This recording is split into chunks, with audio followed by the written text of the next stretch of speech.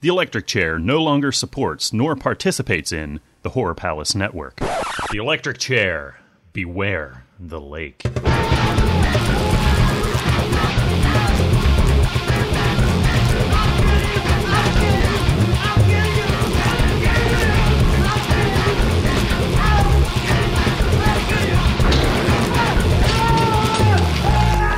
Hello and welcome to the Electric Chair. Thank you for tuning in once again this week. My name is Midnight Corey, and this is a show that I talk about all kinds of really cool horror things. I talk to all kinds of people involved in horror, and it's quite a diverse range. This week, man, this is going to be the longest episode yet. The most people that you've heard on a single show yet. And I'm not saying I'm going to be able to do this every week, but it just so happened that I got to do it this week. I get to talk to a bunch of people. You're going to be hearing a bunch of different voices and opinions and backgrounds, and it's just fantastic. I'm so excited. This is so much fun to do. Thank you again for taking this ride with me. First off, let's go through who you're going to be hearing from. Author Dino Sands. Dino just put out a book called Blood Plantation. It's a supernatural, historical book, and I get to talk with him all about it and his writing. And we review the movie Bag of Bones, which is a Stephen King adaptation, of course, of his novel. It was made for TV. It was actually aired in 2 parts on AMC. So I had a great time talking with Dino. Can't wait for you to hear that. Also, and this is in no particular order, I haven't decided how I'm going to play these on the show yet, but as far as authors go, I talked to Gravedigger, Sina Palayo from Burial Day Books. Now, Sina just released a book. It's an anthology called The Gothic Blue Book. I picked it up on Kindle. It's fantastic. It is really, really great. They're actually working on a second one. And so I get to talk to her all about that, all about Burial Day Books, and we review the movie Carnival of Souls from 1962. This is a classic. It's a movie I've wanted to talk about for a long time, and we really get into it, so I'm excited about that. Next up, last week we heard from Maria Olson about Way Down in Chinatown, one of her latest projects, and I'm really excited about that. It looks really, really cool. I got to talk with the writer and director of that film, Eric Kochmer. He's a fantastic guy, and I got to sit down with him for a few minutes and get a little more insight where he's coming from on this, and had a lot of fun. So Eric is going to be joining us. Also, fellow podcasters, we have a couple podcasters that you'll be hearing from. First off, from the Horror Palace Network, my friend Tara Tovey. Tara, great guy, as you know. And we review The Innkeepers, which is a fairly new film directed by Ty West. It's a 2011 thing, just came out in DVD and Blu-ray and everything not long ago. And I saw this movie, and I wanted to review it with Tara Tovey, and he was so kind as to take time and to talk with me all about that movie. So, you'll be hearing that. And last but certainly not least, another podcaster joins me, Brian Wolford, one of the crew over there at Drunken Zombie. I know a lot of you have heard of Drunken Zombie before. They're the hugely popular horror podcast. I've been around for a lot of years, and Brian's a friend of mine, and he is a very, very talented writer, director, / I mean, he's a man of extraordinary multiple talents, and an all-around nice guy, too. Oh, yeah. But Brian joined me with the actress from his latest short film. They just put out a short called Myctophobia. It's a horror film, and he gave me like this special pre-screening of it, which was really, really cool, and is going to be debuting here really soon, and it'll be on DVD, but we get into all that. But the actress, Kitsy Duncan, she was a model turned actress. She's done a lot of great things, and so Kitsy and Brian joined me for some great talk about Myctophobia, about horror, and we had a lot of fun. So, wow, I don't think I missed anybody. And now, of course, on my own, I'm going to be talking about a couple movies that I saw this week. One is a zombie movie, of course. I saw Zombie Diaries 2. Yeah, Zombie Diaries 2. So, I'll be telling you all about what I thought about that film. And finally, I review, on my own, Death is No Escape, which Franklin from Cypher Films, of course, was so kind as to give me a special pre-screening of as well. Franklin, great guy. We just heard from him a couple weeks ago, and so I finally got to watch Death Is No Escape. I'll be reviewing that as well. So, I'm about exhausted right now, just telling you what you're going to expect on this episode. Now, normally I tell you a few things here, a couple news items before we get on with things. I'm going to do that really quickly. The biggest, most exciting thing that happened this week was that I launched the official Electric Chair podcast website. This is a thing where you can really experience a lot more in depth and find out a lot more about the show and a lot more about the guests and the movies that we talk about and things in general. I'll be posting announcements and perhaps some additional content that you won't find in the regular podcast. I'm not sure yet. We still live here on the Horror Palace Network, which is cool. This is where we hang out. But the Electric Chair, at electricchairshow.com, and of course it'll be in the show notes, the link that you can go to. But all kinds of great stuff there. So I was really happy to finally get that launched. The other thing, now here, by the time you hear this, I will have seen Rob Zombie and Megadeth in Pittsburgh. They just started this tour here a couple days ago. I've never seen Megadeth before. Legendary band. Dave Mustaine, great guitarist. He's a legend. And I'm really excited to see him. Now, it's going to be one of these things, again, where I just have to see Megadeth here and now before he gets any older. He's getting up there in years, and he's led a pretty rough life. He's a big partier back in the day, not so much anymore. But a legend, and I think that as a music fan that I am, I got to see him. Got to see Megadeth. And this happens to me, though. It's like these people start dying off, and then I never get to see them again. And of course, I hope that Dave sticks around for a lot of years. But it happened to me back in the 90s with the Grateful Dead. Man, I'm a Deadhead myself, and I love the Grateful Dead, believe it or not. And they came around in 1995 to Pittsburgh, and I was just graduating high school, and I'm like, oh, well, yeah, I'll get to see them again. They'll come around. Grateful Dead are always coming around, man. I'll have plenty more opportunities to see them. And what happens? Jerry Garcia he decides to go and die. Yeah, what's up with that? So, there that goes. Yeah, and I'm just afraid it will happen to me again, and it's like I got to do that with other bands like the Stones and Rush and, the Who. Well, the Who, half of the Who's already died off, so that's a lost cause there. But so that's the kind of thing, you know what I mean? I got to go see Megadeth. And Rob Zombie, I'm really excited. He puts on a great show. I've seen him tons of times. I got to see him several times back in the 90s when he was with White Zombie, which was awesome. And I've seen him several times since then, just doing a solo thing, the Rob Zombie thing.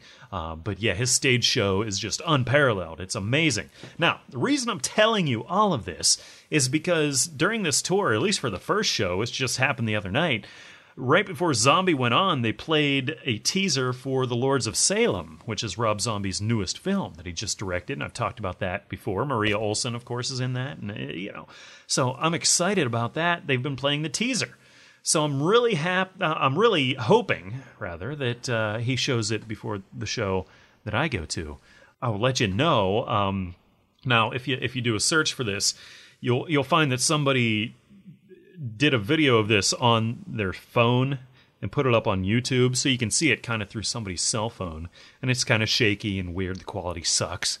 And so if you really, really want to see it, then go that route. But I watched it, and I didn't even know what I was seeing. So I'm hoping that I do get to see it right there in front of me on the stage, before Rob Zombie takes it and just rocks it, I'm sure. So, yeah, that's really exciting. So that's all I got for you this week. Let's just get on to all this greatness.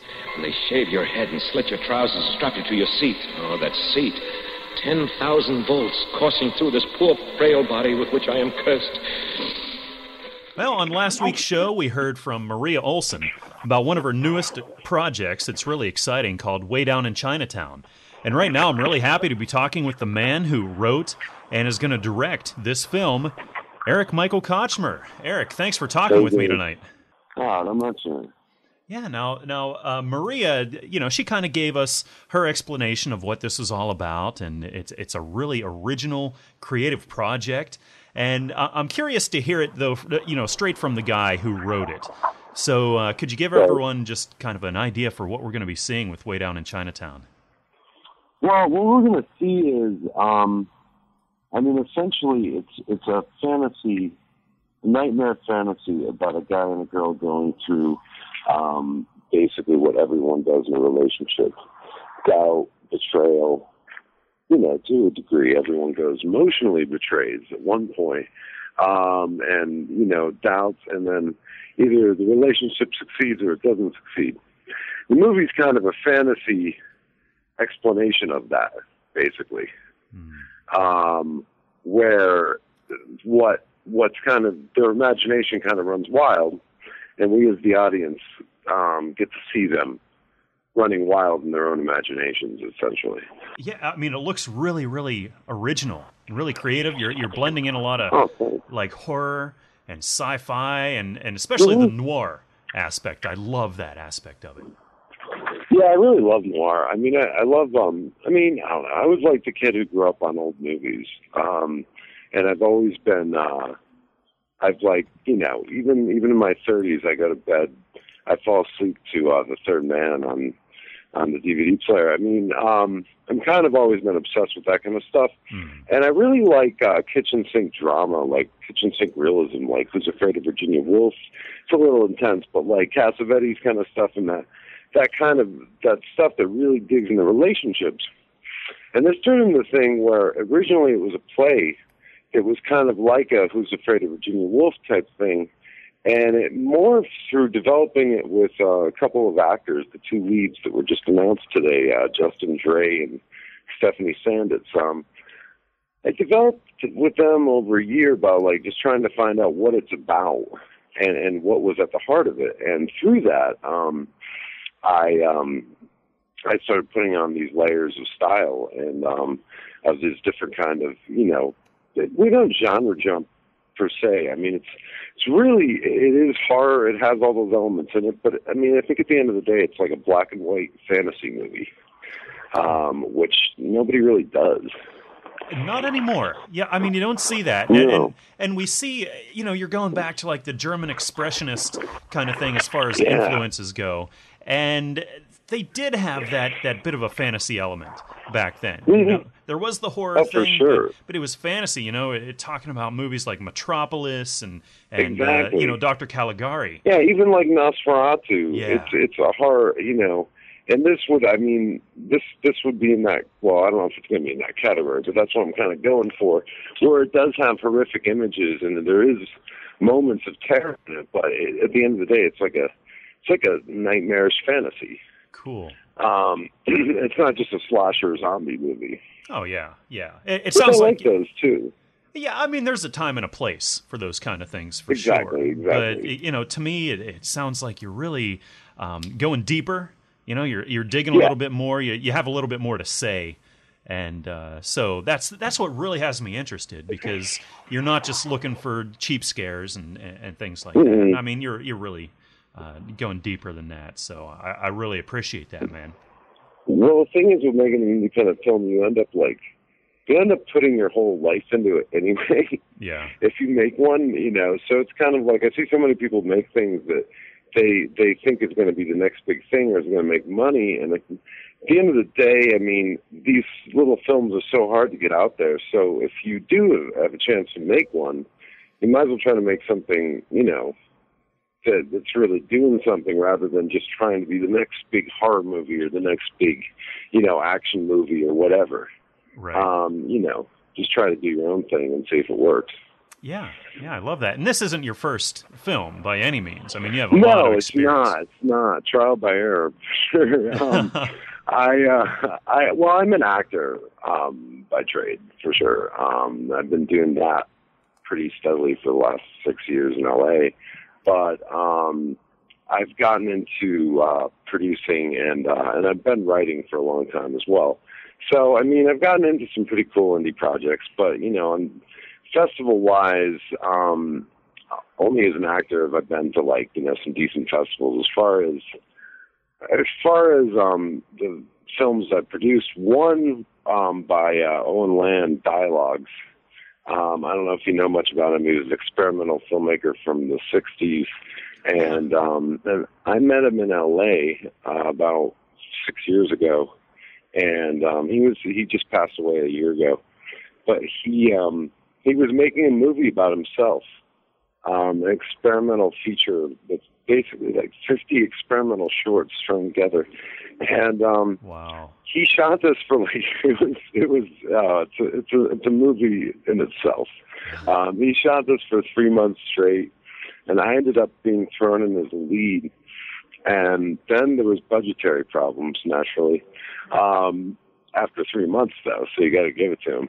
And I mean, this is all the while he was in bad shape health-wise. I ended up helping him finish it and get it through post and get it out to festivals. And it's pretty cool. His stuff usually premiered in museums and that kind of thing, where they would, show segments on the wall next to art and kind of do a gallery type screening with his films. But it was pretty interesting to work with somebody like that, and that was my first producing experience. It was cool. It was very low budget, so I definitely learned how to be resourceful. Yeah. Now, that's kind of the key with these things. Yeah, I would think so. Now, this is being fundraised on Indiegogo. Correct. Now, is this the first time you've like crowdsourced a project of yours? This is the first time I've done it myself. With something for just strictly me. But I've actually been working with this group for the past year and a half called We Make Movies. And they're an amazing little production collective.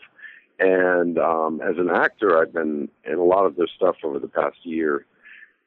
And they just did a successful Kickstarter drive raising over $10,000. And last summer they raised one. I believe they raised about $7,000 to $8,000, somewhere in there. So it's definitely not my first time, but it's my first time fronting one. And it's and really, honestly, Maria is doing all the heavy lifting with the fundraising. She's incredible. I mean, I've been getting out to my own contacts, but Maria's been. I look, and she's literally contacted I think 10,000 people by Twitter. Oh yeah. She's fantastic. She's an amazing actress, amazing at that at fundraising. I don't even know what to say about it. And that's kind of what you have to do with these campaigns, is get as many people out there. And we're starting to get a nice little following, so hopefully it keeps on building, and we're able to get our goal. But we have, being from this world, we have contingency plans. So right now we've raised over $4,000. We're going to make it work. Yeah. We're gonna make it work, but it would be nice to get to our goal. Yeah, and I'm hoping that people listening right now will check this out and consider giving. Sure. I mean, you can give as little as like $5, which is exactly nothing. And every little bit helps, and I know you appreciate everything. Maria, every time somebody donates, Maria just gives shout-outs like crazy all over Facebook and Twitter to everybody, and shows a lot of love. No, she really does. She's really good at it. And I mean, basically every single, I know people don't always realize how much goes into a film, but like, if you make a film for a really low budget, and especially these days, we're using the contract to premiere it on the internet. And that enables us to use like a low budget, essentially, using SAG talent.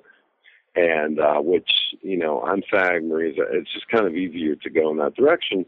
At one point, if we feel that we can, if we can raise the huge amount to pay the SAG dividends, then we go straight theatrical. But this is kind of the way that a lot of these low-budget films are going, is they will premiere on the internet, and they're still able to go to festivals and the regular distribution routes, but everything has kind of changed. So I don't really see anything wrong with looking at the internet as a feasible distribution option in general anyway. No. Because, the likelihood of getting people out to see a little film like this, the likelihood of reaching more people is obviously greater on the internet than it is in theaters. Yeah. And that's kind of the thing. But yeah, we're figuring it out. We actually have all of our locations locked. We have the main leads. We have one leading role left to cast. And then we're doing all of our principals and day player casting this Saturday. We're cleaning up all that. But we're very deep in pre-production, and and we're all set up. That's really exciting. The first role that you announced, or the first, actor in your string of announcements here is Lisa Loring. That's really exciting. Yeah, no, she's really cool. I've actually been her neighbor for 5 years. Oh, wow. And we're pretty close. And so so I just asked her if she would appear in it. I wrote a really cool little cameo for her. She's great. She's a really good friend. So it'll be a blast working with her. And also, you got the other casting announcements there as well, right? Right. Yeah, I'm really excited, and there are more coming out as we go. And again, Maria's been great about keeping us all posted with this, and Angel Corbin, another fantastic person that's involved in all this. And so it's Monsterworks 66. It's 22 millimeter. Really doing some great work. I really actually learned a lot about 22 millimeter on your promo clip that you have up on. Yeah, they're relatively new, but that's how I met John, because he's the owner of that company. And he cast me in like a little noirish biopic that he did last year called Donnie, that's going to be in festivals this year. He was really good. He was really fun to work with, and honestly, trying to find a partner to produce a film like this, it's somebody. I mean, I'm like in my early 30s, and somebody my age, most people my age, if they're doing this and they're any good, they don't really want to take a ton of time and put it into somebody else's little project that they're putting all of their ideas into. They want to go off and do their own thing. Oh, yeah. John is kind of fresh, out of school to a degree. Has been producing some stuff for like 2 or 3 years. He's eager to work on somebody else's quote unquote masterpiece. So he's been amazing in setting it up, and he really gets my vision and gets the kind of style I'm going for, and that's the kind of stuff he's into. And it was really hard to find somebody who kind of liked the same kind of stuff that I like. You know what I mean? Especially with the noir. A lot of people, some people like it, but they don't really get it, or they're not really into doing that. Because it's definitely a specific thing. And then I found the DP through John. That was his DP on this project, and he's into shooting that kind of work. And I think it's going to be real great, because everybody's kind of we're all on the same page, and we all know what we want, and it's just a matter of like getting our organization, that finely tuned to where we get into executing it. We can execute it that much more smoothly. Yeah, it sounds like just a great coming together of a lot of great talent, brilliant minds here. I mean, you sound like you know what you're doing, and just the way everything I've been hearing about this, it has a lot of promise. And like I said, I'm really excited, and I'm just happy that I can be. Thanks so much, man. I can be supporting this and promoting it, and again, hoping that people can just go check it out, give it a shot, and throw a few bucks your way, because I think it is worth supporting.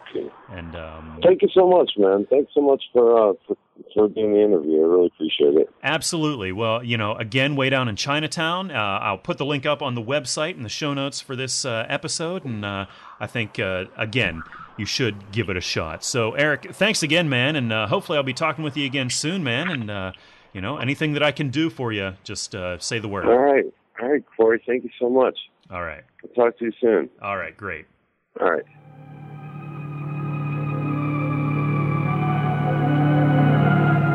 This is the shocking story of a who crawled from the river to race through a nightmare, walking a tightrope between heaven and hell. From the unreal, she crashes through to reality. But try as she will to lead a normal life, she is torn from her goal.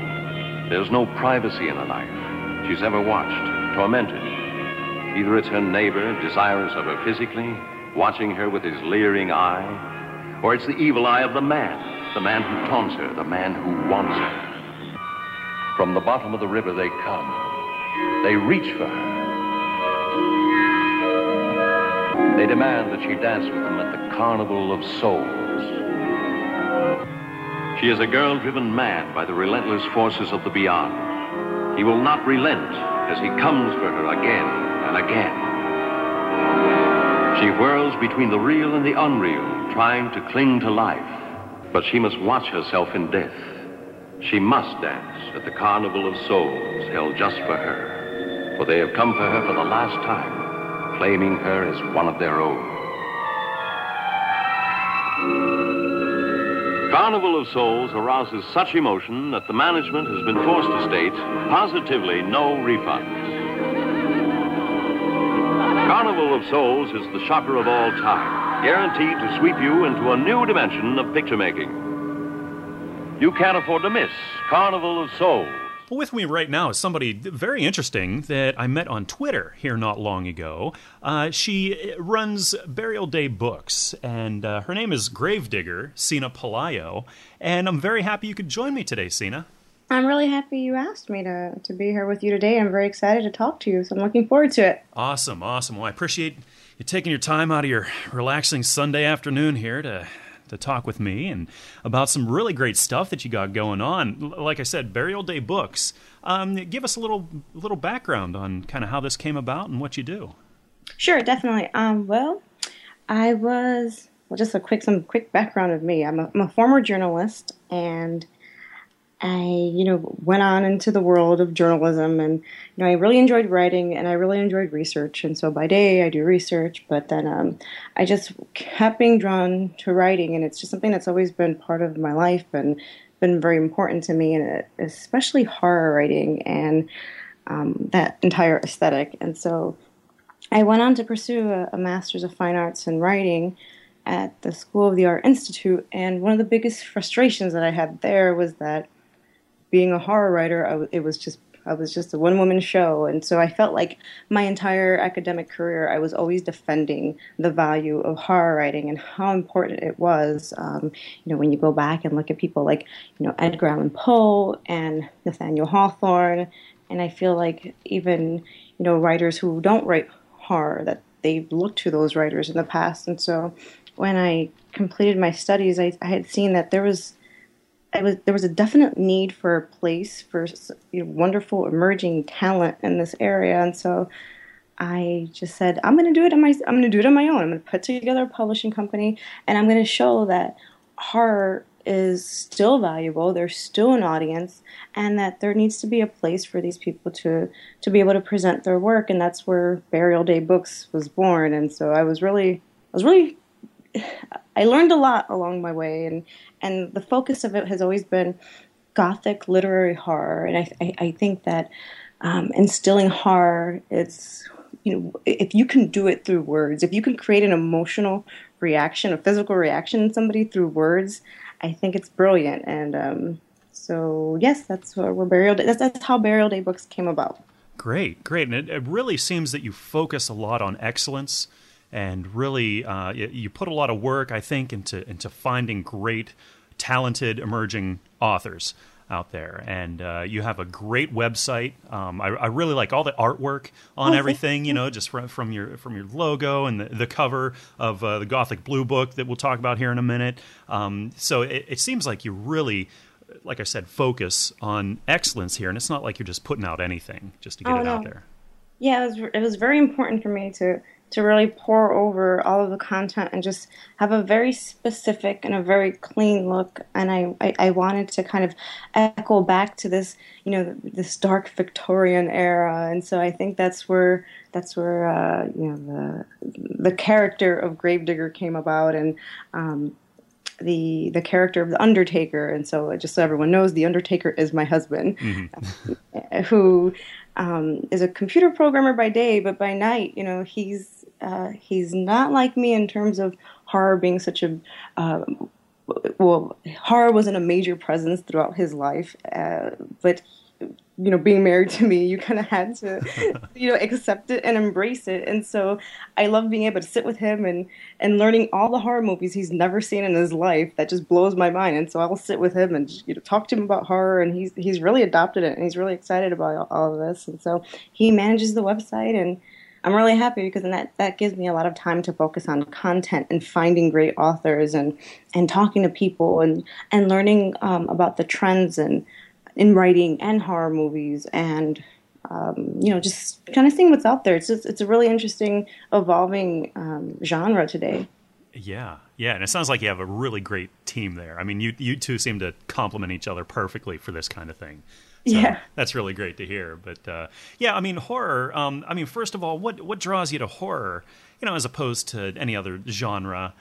Like I said, I really enjoy like this classic era of horror. Like I love the Twilight Zone, and I love the Tales from the Dark Side and Tales from the Crypt, and I feel it's more about what you can't see, and I'm really interested in just either through writing or through film, what can instill fear without being very blatant. I think that's just amazing when just you're seeing a character or reading about a character that's approaching a door and just the environment around that moment just scares you, or anxiety also is something that I'm really drawn to. Being able to create this element of anxiety in film and in text, I think that's brilliant. Do you think that's missing nowadays from a lot of horror? Do you think it's too much, blood and guts and fast kills and that kind of thing, and not enough psychological kind of horrific atmosphere?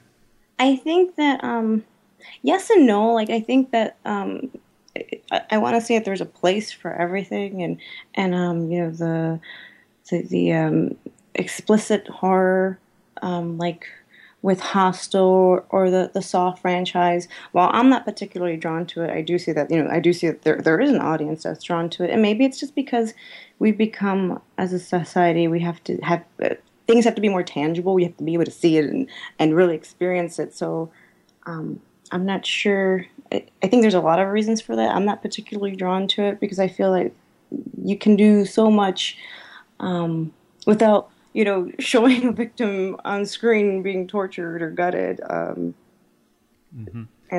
like I said, there's people that watch that, and that's fine. It's there's a place for. I think especially in the horror industry, there's so many different niches. But I really like that.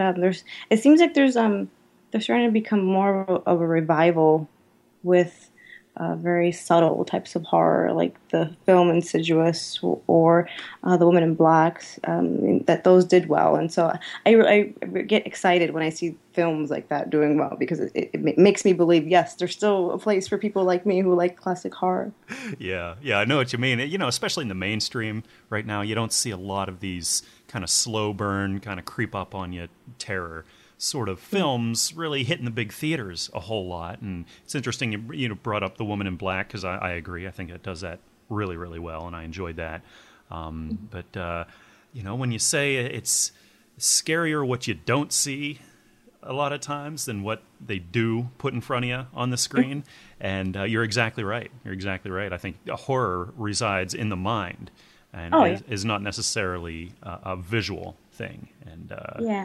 Yes. And I think like H.P. Lovecraft, he did that a lot, where in his writing he would just say the terrible monster. He would just use these adjectives to describe a monster, and he kind of left it up to the reader to develop the monster in their head. And so I think that's great, because what is frightening visually to me might be something different to you. And so he was able to really push that, and especially today, there's so many horror writers that look back to him for influence, even in the sci-fi genre. So it can be done in text as well. So I think that's great. Yeah, absolutely. Who would be, I guess, some of your major influences, or some of your favorite authors out there? Who's inspired you over the years? Oh, it's I go from the classics to Edgar Allan Poe, who I feel he's the godfather of the genre, to we have H.P. Lovecraft. I really enjoy Neil Gaiman's work. Joe Hill, Ray Bradbury, Stephen King, and in terms of there is a female presence, Shirley Jackson. I really enjoy her work, and she's influenced me a lot. So yeah, I'm always looking for new writers, and I've been lucky to find some really great new writers. Yeah, that's for sure. And I really appreciate that you're doing this and offering this kind of outlet and this venue for new writers to be coming out, because I think that's really, really important.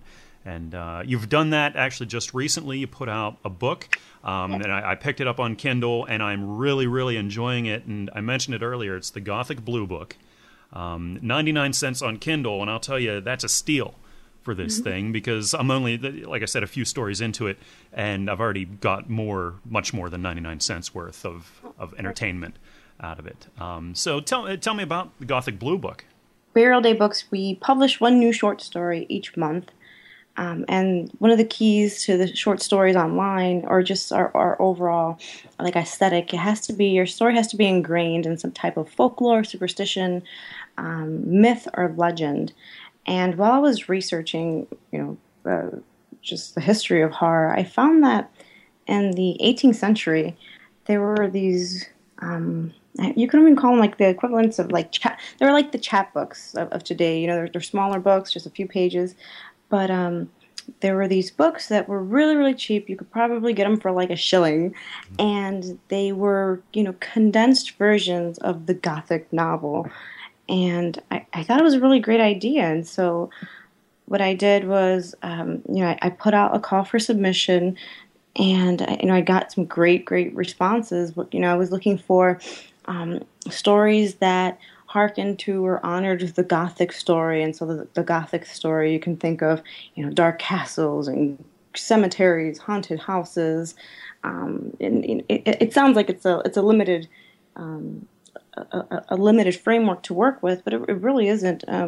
And so just the variety of the stories in the book, I was just really surprised with the quality and the variety of the stories. One of the feature authors in the collection is John Everson, who I was very, very excited to work with him. I was very excited that he even answered my email. It just kind of blew me away. I'm like, wow, I'm talking to John Everson. This is not happening. And he's a Bram Stoker award-winning author of supernatural horror novels like Covenant and Sacrifice and The Pumpkin Man, which he released last year. And so he submitted a short story, and I also worked with this really new writer, Abe Grace, who has a very, very short story about death, and it was just really brilliant. And if you pick it up, that's one of my favorite short stories. And then we also have Kate Trapp Jones, who just released his novel, which I need to remember, The Sinner, through Bloodbound Books, and he submitted a short story. And so I was just kind of really shocked and impressed and thankful of the variety of submissions that we got, and we have everything in the collection from the Grim Reaper to a kind of sci-fi horror blend, and we have witches that are represented. I have a short story in there called The Gravedigger about a psychopathic breakdown, and we also have there. What was important to me was also to feature horror poetry, and I know people always hear the word poetry and they want to rip their hair out. Like, I can't do this, but I was really impressed when I started kind of getting submissions for the website to see that there were really great poets that were working with these really dark elements, and so I featured two poets, one of which is Lisa Stock, who's a filmmaker, and Helena Marie Carnes Jeffries. So I was really impressed with the collection. I actually formatted it myself, and The Undertaker formatted it for ebook, and so we did it all ourselves. And I worked with P. Maxwell, who is also a writer, and she helped with the editing because I was just so paranoid, and I think I read the collection over maybe 10, 20 times because I just really wanted it. I really wanted people to enjoy it, and so I'm always looking for feedback, and we're accepting submissions for the next collection just because this one did so well. I love it. I love to hear it, and I was going to bring that up too because you are looking to do a second one and looking to get more authors into that. So that is really exciting. And I can't say it now because it's a surprise, but for some reason, I guess it's just the way it worked out. Like last year, we featured John Everson, who's a Bram Stoker award-winning author, but this year we have another headliner that is. I started shaking and crying when this headliner responded to me, and that he was going to submit, and it's a he, so I gave that away. But we do have a big headliner that I'm really, really looking forward to announcing. So as soon as I announce everybody, this summer we have another really big horror writer that's going to be in the collection. And I got really horror. I never thought it would happen, but I got really creepy horror fangirl. Well, that's great to hear. Congratulations on that. I can't wait to find out who this is, because that's great news. But you did a great job formatting this thing. I mean, it's 100% professional. I mean, this looks like a big production, like big time company put this thing together. And it was me at the kitchen table with maybe 2 pots of coffee.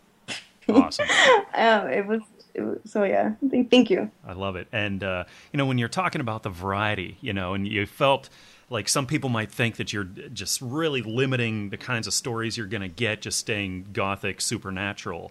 I've often found that when you limit your genre to that kind of thing, and just don't say general horror, so you can give me vampires or zombies or werewolves or ghosts, whatever you want. When you limit it, though, like you have, that actually, I think, opens the door to so much more creativity, because you're giving people a given framework, and people really, I think, have to go outside the box and start thinking up new ways to do things that people have maybe never done before.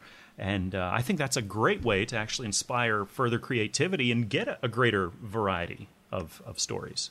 Oh, yeah, definitely. I agree with you, and I know... The Undertaker was very nervous about the limit that I had put, and I just really wanted to, just like the website and what we do, I really wanted just to be clear on what my mission was with the overall, Burial Day Books project, and I felt like, up until that point, we had already been online for a few months, and we were getting consistent submissions. And I told him, no, this is my baby. I think it could work, and it wound up working. And like I said, the variety of the content in the collection is really surprising. Mm-hmm. Yeah, and the poetry does work as well. I was surprised to see a couple poems thrown in there, but when I read them, they were great. They were very well crafted. So I applaud you for throwing those in there. Yeah, and another one of the poets, Mark Rivolo, owns Bucket of Blood Books, which is a horror bookstore that it's just even these people's backgrounds. It was just interesting to see how the genre of horror impacts their everyday, even if it's not their day job. They still have Mark Rivolo, this is his day job, or Lisa Stock, who does filmmaking, and that was just interesting to see. Great. Well, again, congratulations on the success of the Gothic Blue Book, and I urge everybody out there, man, 99 cents. Like I said, it's a steal. So I'm going to have these links all up in the show notes on the website, just about Burial Day Books, and links to Amazon where you can pick this up, because it's really exciting, and we'll definitely be looking out for that second one. Yeah, great. Thank you. Awesome. Definitely, the submissions are open. Go for it. If you're unsure if it works, just send it to me anyway. I'll take a look at anything and just see it. And you never know, it might actually fit in the collection. Awesome. It can't hurt to try. So just do it. So we're talking about film, and what are some of your favorite horror films? If you want to throw in just one of the ones that you love and could watch over and over again and never gets old, what are some of those for you?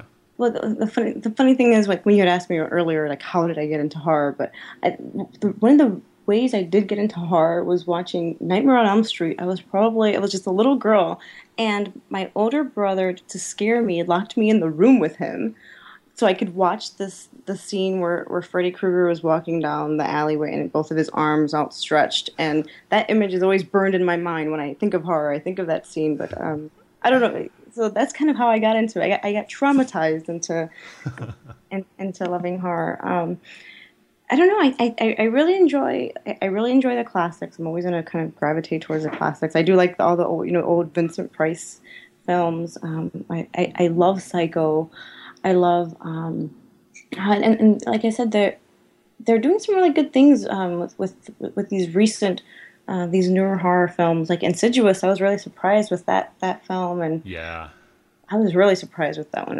That one did such a good job without showing a lot of gore. And The Woman in Black, what they did a great adaptation. You know, it was a novel, and they just did a great. Just the character I feel in that film was the setting, and so I think they captured the setting beautifully. And you know, I enjoy the old Twilight Zones, and you know, I enjoy like old Tales from the Crypt episodes. So I'm kind of open to all things horror, and I think I've always kind of been like anti-zombie for a while. Oh, come on! But I've gravitated to the zombie. You know, I've seen all of the. You know, I've seen George Romero's work. It's brilliant. It's beautiful. But so I've been turned on to zombies now. So, Cool. Like with REC, I was really impressed with REC, and REC 2. I think they did a good job there. So and zombies is another area where it's like you have all these kind of different genre or zombies within zombies, or like these different takes on the zombie genre. So I've been turned on to zombies, guys. So. Awesome. I'm glad to hear it, because zombies are like it for me. Like they do it for me like nothing else, and they're my favorites. So that's good though that you're opening up to them. And I think I think there's always like there's always a zeitgeist. There's always like something that's big in that time, and so you can't deny that zombies are big right now, because I think it's because of technology and people's paranoia with health, and so it definitely fits in the society that we live in today. Oh, absolutely, yeah. They're a great metaphor for so much, and it's changed throughout, even when they started making zombie films back in the 20s and 30s, and up until now, they've always kind of represented something going on at that point in time. So you're exactly right. And you picked a great film for us to talk about today. And this is one, we were talking before the show, and I said, man, I've always wanted to talk about this. This is, one of my favorites, and it's just never come up. And so I'm really glad that you selected this. This is Carnival of Souls, 1962. And why'd you pick this one out? Is there any particular reason? I just love this film. I think it does amazing things with the music, with just the black and white cinematography. It's one of my favorite films. So I'm really excited that you wanted to talk about it, because no one ever wants to talk about this film with me. So man. Well, this is great. I'm glad that we can be doing this. So basically, I'll give a quick synopsis of what happens, and I usually don't try to spoil things. So there's a big reveal at the end, and I'm not going to really get into that, because in the event that anybody out there hasn't seen this, and I can't imagine that there are too many out there that haven't seen it. This is a pretty popular one in the horror genre, but if you haven't, you need to go see it, and there's some great rewards at the end that I think you're really going to appreciate, because it kind of gets you at the end, which is great. But there's a girl, she's with her friends, and they're driving along the one day, and her friend is driving, and they're stopped at a light or something, and a car full of guys pulls up next to them and says, "Hey, you want to drag?" And they're like, "Yeah, we'll drag." So they take off, and they're going side by side, and they're racing, and they end up getting onto this old rickety wooden bridge, and they're side by side, and it's real uneven, and it's really not made for two cars side by side in the first place. And the car with the girls in it ends up going over the side of the bridge into the river. And it seems it's at a point in time during the year when the river's really high, and so when the police come, they can't really pull anything out. They have trouble locating the car. But then out of nowhere, as everyone's kind of gathered around and they're trying to figure out what exactly happened, this girl just kind of comes out of the river, and she's kind of dazed and a little bit traumatized, visibly by what's just happened. But she somehow managed to climb out of the river, and somehow we go forward in time, and she just kind of starts assimilating to life. She's kind of a loner, but she gets a job. She's an organist, a very talented organist, gets a job at a church and gets a room at this place, and strange things start to happen. She starts seeing the face of this really ghastly looking guy all over the place. And she sees him in the road. She sees him in the mirror, just everywhere. She can't figure out what's happening. And every once in a while, she's just thrown into these weird funks where she's just experiencing this whole weird thing. The camera starts spinning and she's focusing on these strange objects, and she starts seeing these faces. She has these visions and dreams of all these ghastly figures, and she's really obsessed and fascinated with this abandoned pavilion kind of out in the middle of the nowhere, and it's been shut down for years and kind of closed off. But somehow she's drawn to this place. So as the movie goes on, it all kind of comes together. The pavilion, these ghostly figures, and then kind of what happens to this girl. And there's some really, really strange things going on. So I'm not going to go much further than that because I think people do need to see this. So this was an interesting one. It's in the public domain, which kind of was a mistake, I guess, on the part of the director, Herc Harvey, who, this was a point in time when you had to put a proper copyright notice on your films, or on any work, actually, that you wanted copyrighted, or else anybody could take it and do with it what they wanted. And we saw that happen in Night of the Living Dead. And it's funny that George Romero was actually really, really inspired by this movie to make Night of the Living Dead. And it's one of the ones he cites over and over again. So it's just kind of funny that this same thing happened to both films. It was thrown into the public domain. So yeah, what strikes you about this one? Just visually, you're talking about the cinematography and the shadows and like that. Yeah. And what gets you about this? I think there's just so much with this. It's not very long. I think maybe it's just like an hour and like 10, 15 minutes. But there's just this level of eeriness all throughout the film, and almost this level of unease. It's not nothing is really blatant. Everything is very subtle, and everything almost becomes the everyday mundane becomes eerie, and it becomes a moment of panic. And there's that occurrence where she thinks she sees something but doesn't see something. And like you said, with this film definitely influenced George Romero. You can see it throughout with these with the appearance of this man that appears throughout the film, and even just her obsession, or just her fixation with this abandoned pavilion. And there's this great scene where she's just walking through this pavilion by herself, and things move, and so you almost begin to wonder, is she seeing these things? Isn't she seeing these things? And there are people throughout the film that try to come to her aid, but she pushes everyone away. She doesn't want any. She doesn't want human interaction. She blatantly says she has no interest for human interaction. She doesn't want to deal with anyone. She wants to be completely by herself. And which is interesting then, because then you wonder, well, what was her relationship then with these women in the beginning of the film who she was riding along in a car with, and now she doesn't want to have anything with anyone. And so, her rebelliousness to interact with people just really fascinated me. And then there were these really strange sequences where she would be in a normal situation, and then these figures would appear, and then and even there's some great scenes in the pavilion with other very similar creepy figures, very pale faces and dark eyes, and there's this kind of there's this theme of water that runs throughout, which is also really interesting. So it does a lot of, and then with the music, I think there's a lot of moments throughout the film where no one's spoken for a few minutes, or there's really no noise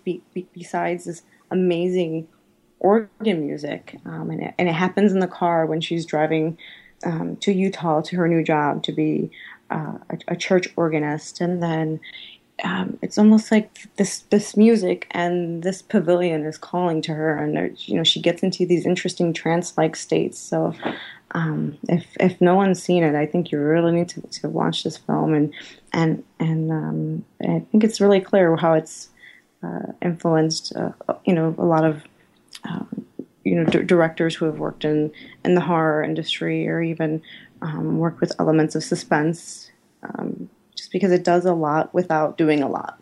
Yeah, and it is very, very creepy. Overall, they did so much with so little, because so much is implied, and even you were talking about how reality and dreams and what is real, what isn't, that whole line is blurred, and you don't know, she doesn't know. There are a lot of questions. It keeps you guessing throughout. And those figures, those ghostly ghoul things that we're seeing are so scary. They're so, especially in the water. Scenes of them coming out of the water and submerged in the water. That is just that's creepy. And this is the kind of movie you got to watch it in the dark. You got to be alone and just get the right atmosphere for it to have its full effect. But I like also what happens when like just normal people then seem to be so creepy. Like they're not doing anything out of their normal interactions. Like, the priest is just being a priest, and there's this man that tries to, he is a little creepy guy, but he wants to take some interest in her, and there's a doctor involved that really, he wants to help this woman, and it just makes everything so eerie, and you begin to question yourself, and all these scenarios start running through your mind, like what is going on. And I think a lot of current horror films have kind of touched upon some type of themes within this film. So if you watch it, I think a lot of present day horror movies that you've seen, you'll kind of start seeing where some directors and writers have been influenced by this piece of work. Yeah, you're absolutely right. I love the scene where she's playing the organ and she just gets thrown into this, crazy trance again and starts seeing things. And you brought up a great point about just making the ordinary mundane seem really strange and really weird. And it's not like they do camera tricks on these things to make them look weird. It's just the context, putting it, with other shots, with close-ups of her, with the organ. Like there are shots of the stained glass window, and there's nothing particularly strange about a stained glass window. But when you put it in context of that, it's creepy. It's weird. Definitely, it's I think that was just so great to do, and like I like when things are subtle, and like with writing or with film, and it just becomes so strange. And when you remove it from this, it's everyday, normal and normal view, and you apply something over it, like you just apply some organ music over this stained glass window, it makes it pretty creepy. And just like the film does have like these long stretches of silence, and I think horror directors can do amazing things with just using silence and space and noise. And like I said, the organ music in this film is amazing. It's just one of the creepiest things I've ever seen or heard. Yeah, it's so weird how just the absence of something can have such a profound effect in those sequences where she's not hearing anything and people are ignoring her. She's trying to talk to people, but it's like they're just looking right through her. Those are so creepy, and there's very little sound during any of that. She doesn't hear anything. You just hear her voice, her thoughts, and it is so effective. And this is one of those movies that I have so much respect for a variety of reasons, but one of them is that it respects the intelligence of the audience, where it doesn't have to tell you everything. It doesn't have to show you everything. It has no like blood or gore or anything like that. Just as far as horror visuals go, it's mainly these crazy trance sequences, and then the ghouls themselves are very scary. But it doesn't rely on that though. No. And there's this beautiful scene in the pavilion where you have these ghouls paired up, and they're just dancing around, and it's just one of my favorite scenes. And the man who is like the main ghoul that's kind of appear to her throughout the film. You know, he just starts approaching her with his, fingers out towards her, and I think that's one of the and if you're watching this in the dark by yourself or with another person, that's like one of the most awesome moments throughout this film. Exactly. And like I said, this is in the public domain, so if you haven't seen it, you can go. It's probably on YouTube or somewhere on the net for free. You can go watch it, or it's always on like every 50-pack horror collection that you see out there. Like this is always one of them, Yeah, I think it is on YouTube actually. I watched it. I have Netflix, so it's on the Netflix to stream. But I'm pretty sure you guys can find it on YouTube for free, which is great. Oh yeah. So where do you give this? If you had to rate this 1 to 10 on the grand scale of horror movies of all time, and you were just recommending this to a horror audience, where would you fall? Oh, I would say, oh my gosh, I'm always really apprehensive to give anything a 10, but I think I'd give this one a 9. This one's good. Awesome, and I agree. I'm right there with you. 9 out of 10. This does it all right. This is just one of the classics. This goes back to a time when people were making a lot of films this way, and I really, really like it. They had almost no money to work with. This is a very, very low budget, even for that time. And I just found out that the man is one of the directors, one of the creepy guys, like the creepy guy in the film. I think it's Herc himself. It is. Yeah, he's like the main creepy guy. I didn't know that. I thought that was awesome. It's like, hey, we don't have a budget to suit somebody up as a creepy guy. It's going to be me. Yeah. Oh, and I would if I made a movie, I would totally cast myself in it. Somehow. Have to. Oh yeah. So, well, awesome. Everyone needs to go out and see Carnival of Souls. There was a remake made. Have you seen the remake? I think Wes Craven made it here like 10 or 15 years ago. I haven't, but I'm always really scared to watch remakes because they're usually so poor. So I'm not a big. If there's a. I think I forced myself to watch going back to Nightmare on Elm Street. I went back to watch the remake, and I was just so disappointed. I'm like, I'm never watching a remake of a horror movie that I loved again.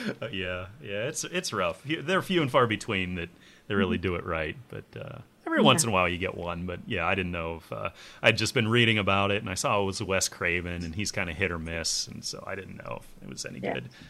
But no, well, thanks again for talking with me today, Sina. Thank you for inviting me to talk. Absolutely. Well, BurialDayBooks.com, or BurialDay.com is where you want to go and check out everything. And is there any other plugs that you want to give up there? Anything you got coming up other than the second Gothic Blue book? But no, just check out the website. We have a lot of free content up on the website. I blog once a week about some type of superstition, horror, myth, or legend, or trend in the world of horror. We have a lot of free short stories. I publish a new author each month. Feel free to submit for one of the monthly submissions, and go ahead and submit to the second collection, and look out in July for the announcement of who's made it. And so thank you so much, Corey, for inviting me to talk. This has been a lot of fun. And yes, and watch Carnival of Souls. You have to. Cool. Well, Sina, thank you again for your time, and let's do this again soon. Thank you, definitely. All right.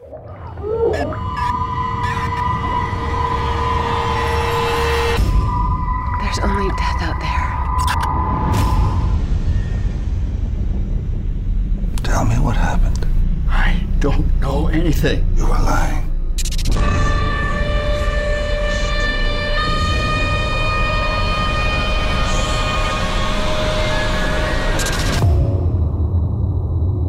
This is a small town, and people don't take too kindly to having their secrets spilled.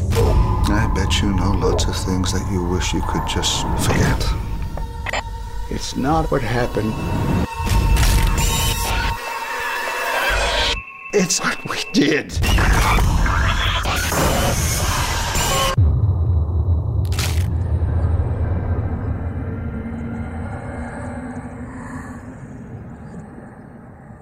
Right now, I'm talking with a really great guy, author Dino Sands. Now, he's out of the wonderful city of Chicago, which I just happen to love. It holds a special place in my heart, which makes it extra cool. But he grew up in the South, and he's been quite prolific with his writing over the last decade. So, Dino, welcome to the show, man. Thank you, Midnight Corey. Thank you very much. Well, it's very kind of you to take your time to talk to me because you have a lot of exciting things going on. And before we get to your newest book, which I definitely want to talk about here, can you give us a little background about yourself and kind of what you've been doing and kind of what your career involves? Well, for the last 10 years, I've been writing. You know that. And I have 6 children. And it's been kind of hectic trying to write with 6 children, but I always had a dream to be the best-selling author. So I've just put the pen to the paper and kept writing. My first book, Miss Merriweather, Southern Nightmare, did really well. And I came back with I Am and Pen of Iniquity and Blood Plantation. And my next book, hopefully it'll be coming out in September, called Cry Heaven, Cry Hell, The Return of Miss Merriweather, which is a sequel to Miss Merriweather from 2001. I'm in the educational field here in Chicago, 20 years. I love writing. That is my passion. And I've written several articles. I've written poems, short stories, movie screenplays. All I do is write. That's all I do is write. And working right, I guess that's what it is. I love it. It sounds like you have such a passion for what you do, and you just can't help but do it. Just can't help but write and just have fun with it. I just have fun with it. I and especially my horror, my fictional horror. I love fictional horror because I call it the unreality. Mm-hmm. And some people, the basic things of life scare people. Stopping at before you have an accident, you hit your brakes. That's scary, but that's not horror. And I like to do the unreality on horror to, it's almost like the what if theory I have. What if this happens? And what if you see this ghost or whatever? What if you see this phenomenon in a spiritual sense that will actually scare you? That's not human. And I try to write like that. I try to see what would scare the average person that will propel them into such fear that they don't want to come outside. That's awesome. I love to hear that, man. Blood Plantation, it's the one that's out there right now. It's your newest work available.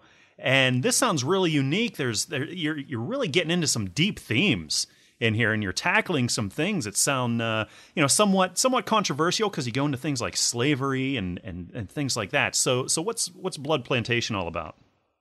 Well, I've always, growing up in the South, and my grandparents and my parents, and they've always educated me about history and what's going on with my culture. And I wanted to write some historical fiction to capture that instant in that time. But I wanted, since I'm a horror writer, I wanted to make sure it was scary. But I wanted to make sure people understood what had happened and what was going on, but put it on a horror twist. And that's what drove me to write that. It took me a long time to get a title because there's a lot of movies, Escape from Blood Plantation and things of that sort. But I wanted to stick with Blood Plantation because, historically, yes, my culture has endured a lot of things, but I wanted to still put that twist of fiction in there and horror and and things like that. So that's what drove me to write that. I know you say historical fiction. Now you were also saying that you knew a lot about history, and you're obviously a very, very educated guy. I mean, you really know your stuff. But how much research did you have to put into this to make sure that you kind of got the facts somewhat accurate, within this fictional framework that you're weaving? But was there a lot of research, or did you kind of have that thing down? I kind of had it down, but I've had through the years growing up, I've read everything about that. Like I said, I was educated on that, on my culture and things that happened. And for in the book Virginia, you have North Carolina, Alabama, you have a lot of southern states. But I wanted to pick Virginia, but I was born in Alabama, but I picked Virginia, and it was an ongoing thing. I grew up understanding that I call it phenomenon or that injustice. So I wanted to put it down on paper, but like I said, since I'm a horror writer, I wanted to bring that to the forefront also. but I wanted to make sure people understood what happens if you did not know what happened. But I didn't want to linger on that per se. I still wanted to bring my horror writing out. So, and that's the basis of Blood Plantation. It is to let people know about the plantations. I have researched. I have several books on plantations, which they have right now in the South that people can tour. But I want to understand that a lot of blood was shed. But on this specific instance, I wanted to capture the Southern and the Middle Passage and coming to America and things like that and what occurred. So it was a basis of everything that I've learned through my life, and through my grandparents and reading books, and my parents also. So I wanted to put that down, and that's my first historical fiction novel. I may not write another one, but I just wanted to bring that out. Mm-hmm. You have a great Southern accent, by the way. I love it. I love the tone of your voice, man. It sounds great. But I'm a northern guy. I'm up in Pennsylvania, and I've only visited the South, a handful of times in my life. And like you said, you grew up in Alabama.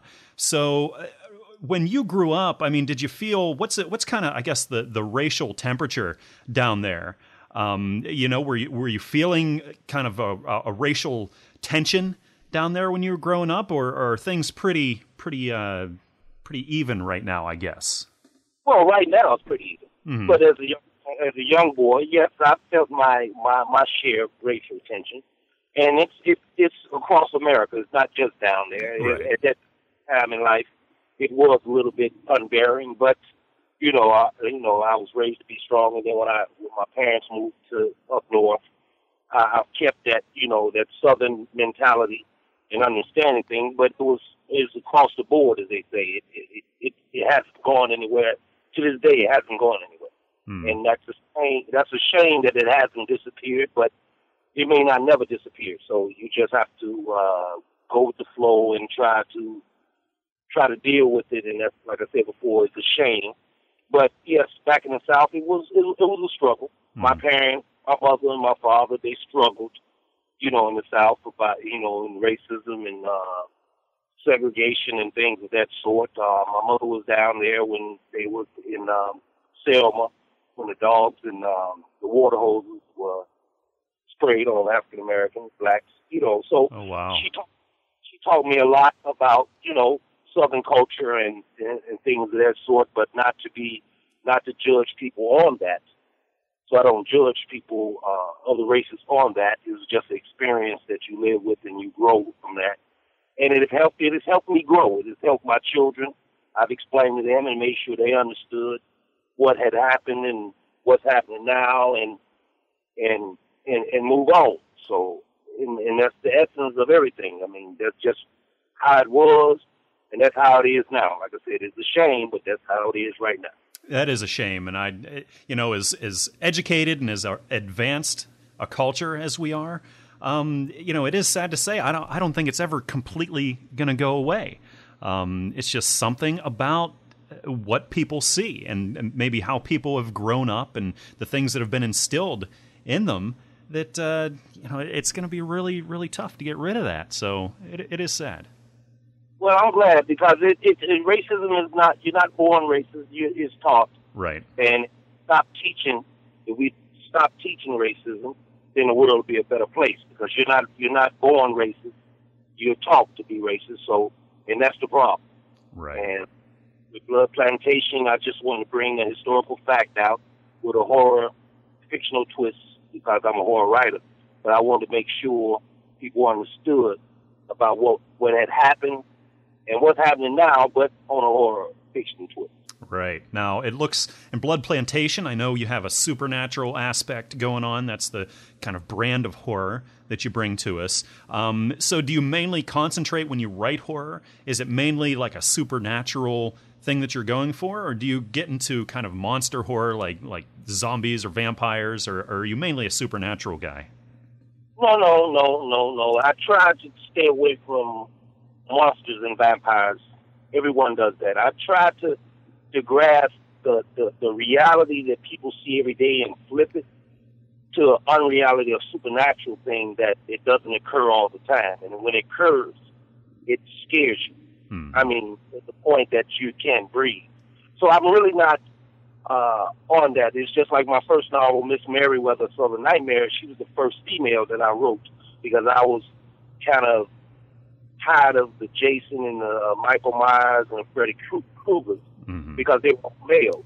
So I said I wanted to write something, you know, a female aspect to be horror and supernatural. So that's why I did Miss Merriweather, Southern Nightmare. So I really don't like the vampires and zombies because that's easy to do. Zombies are dead. Everybody knows that. And vampires, we already know the story, and a lot of people write about vampires. So I don't try to write those kind of things. I try to dig deep in something that everyday people may see and not understand, but will scare them to the point that they can't breathe. That's my whole aspect of my writing. I love it. I love it. That is it. Things like that, like you said, grip you a lot deeper, and you have opportunities, I think, to engage people a lot more and to really say a lot more. You know, you have a lot of subtext. You know, as you're talking about in Blood Plantation and your other works, there are, you know, social themes and historical themes that I think you can explore much easier the way that you're writing supernaturally as opposed to vampires, zombies, a werewolf, you know, the giant monster thing. So I really like that. That's understandable because, you know, I have over 500 books on different cultures, different religions. So I try to read all those books. So when I start writing on any horror, I try to intertwine those different cultures and things of that sort. So I try to grasp the plot tightly before I start writing and try to see and try to make sure that it hasn't been written. I know it's kind of hard because there's a lot of great writers out there. Yeah. So I try to make sure that I don't take from any writers or any movies that's been done and just write, because if when I read and I educate myself from different cultures, I try to intertwine or combine those cultures in my writing. So you're the kind of writer then that outlines things, researches things before you actually start putting the narrative down on paper. Because I know there are some writers out there that just start writing and they don't necessarily know where it's going, and they kind of write things on the fly off the top of their head, and that's the way that the ideas flow for them. But you sound like you're far more structured, you plan things out, and you know where your book is going to end even before you start it. Is that the truth here? Yes, that is the truth, Corey. That's exactly. I already have planned out the beginning, the middle, and the end already before I even start writing, because I want to know where it's going. If down the line I might change a few things, but I know exactly how it's going to end before I even finish writing. Because I have thought about it. I've taken notes. I've read a couple of books. I've talked to people. I've sat out and just watched people walk and watch things happen. So I intertwine America's living with my writing. I just don't just write. I watch and see things and with how the wind blows and who does this and how a person walks to grab my characters and things of that sort before I even start writing. Then when I start writing, there you go. Excellent.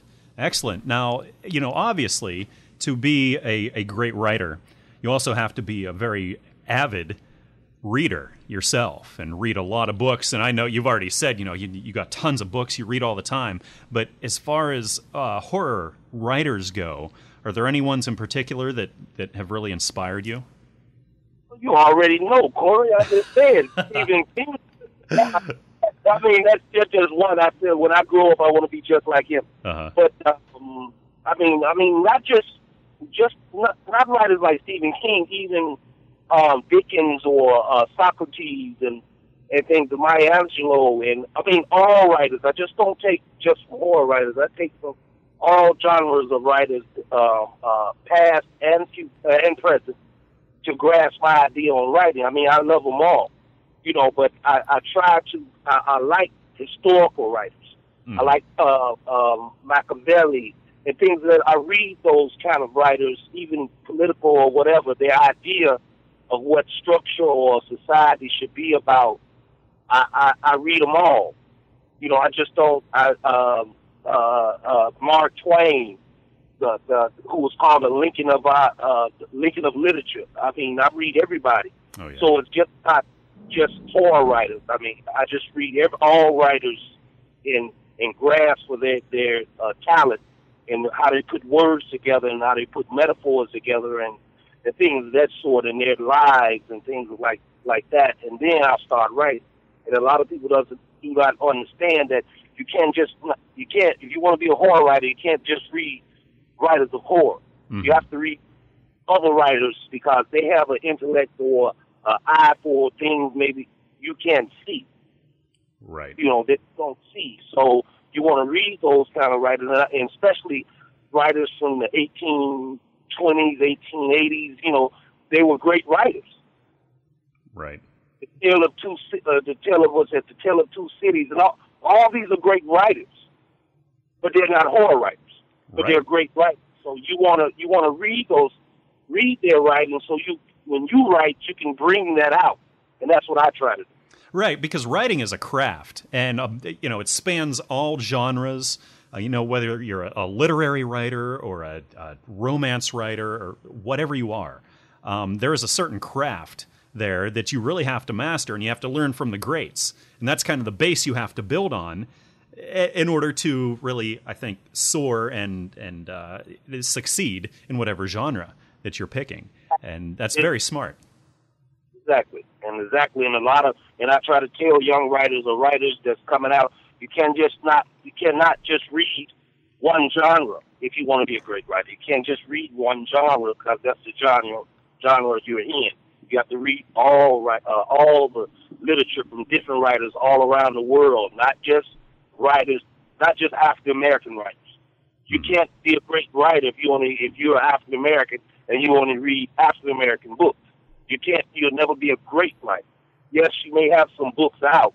You may, get some books published, but you will never be a great writer, and that's my dream, to be a great writer. It sounds like you're well on your way there. Now, you said Stephen King right off the bat as one of your favorite writers, and happens to be a horror writer. Now, what is it about him that gets you?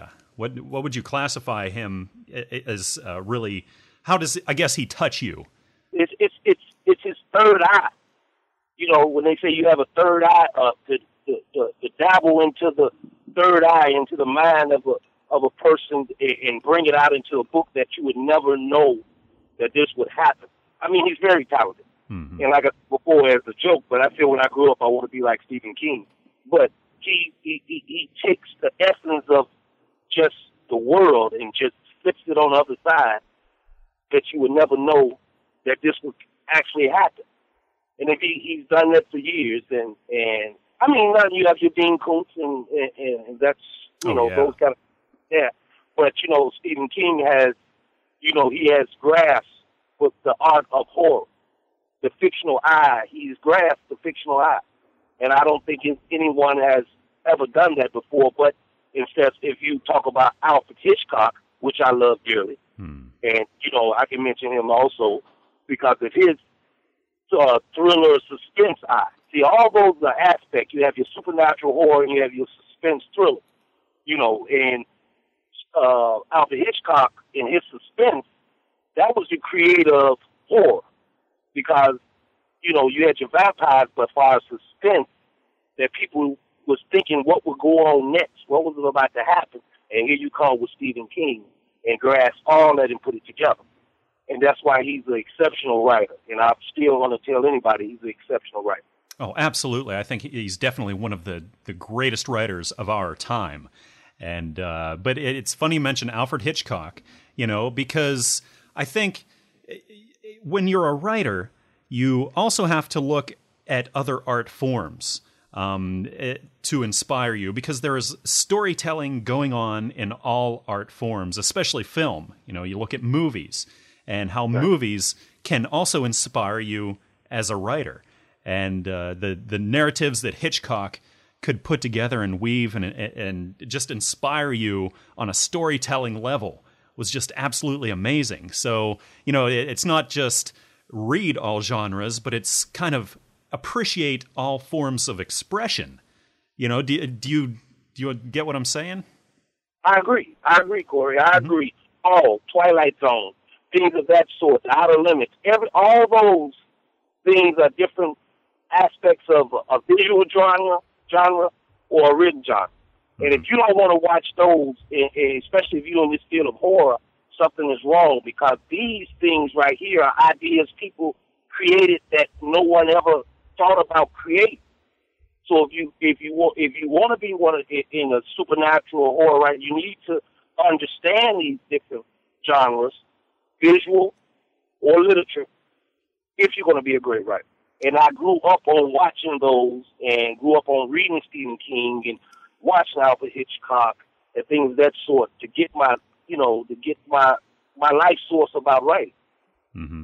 And you mentioned another great one there, The Twilight Zone, because, man, that is some of the best storytelling that you're going to find anywhere. Because the way that they could craft a story and pull you in all kinds of different directions, and you end up somewhere that you would never have expected to end up at the end of the story. I mean, it's absolutely brilliant. That's perfect storytelling.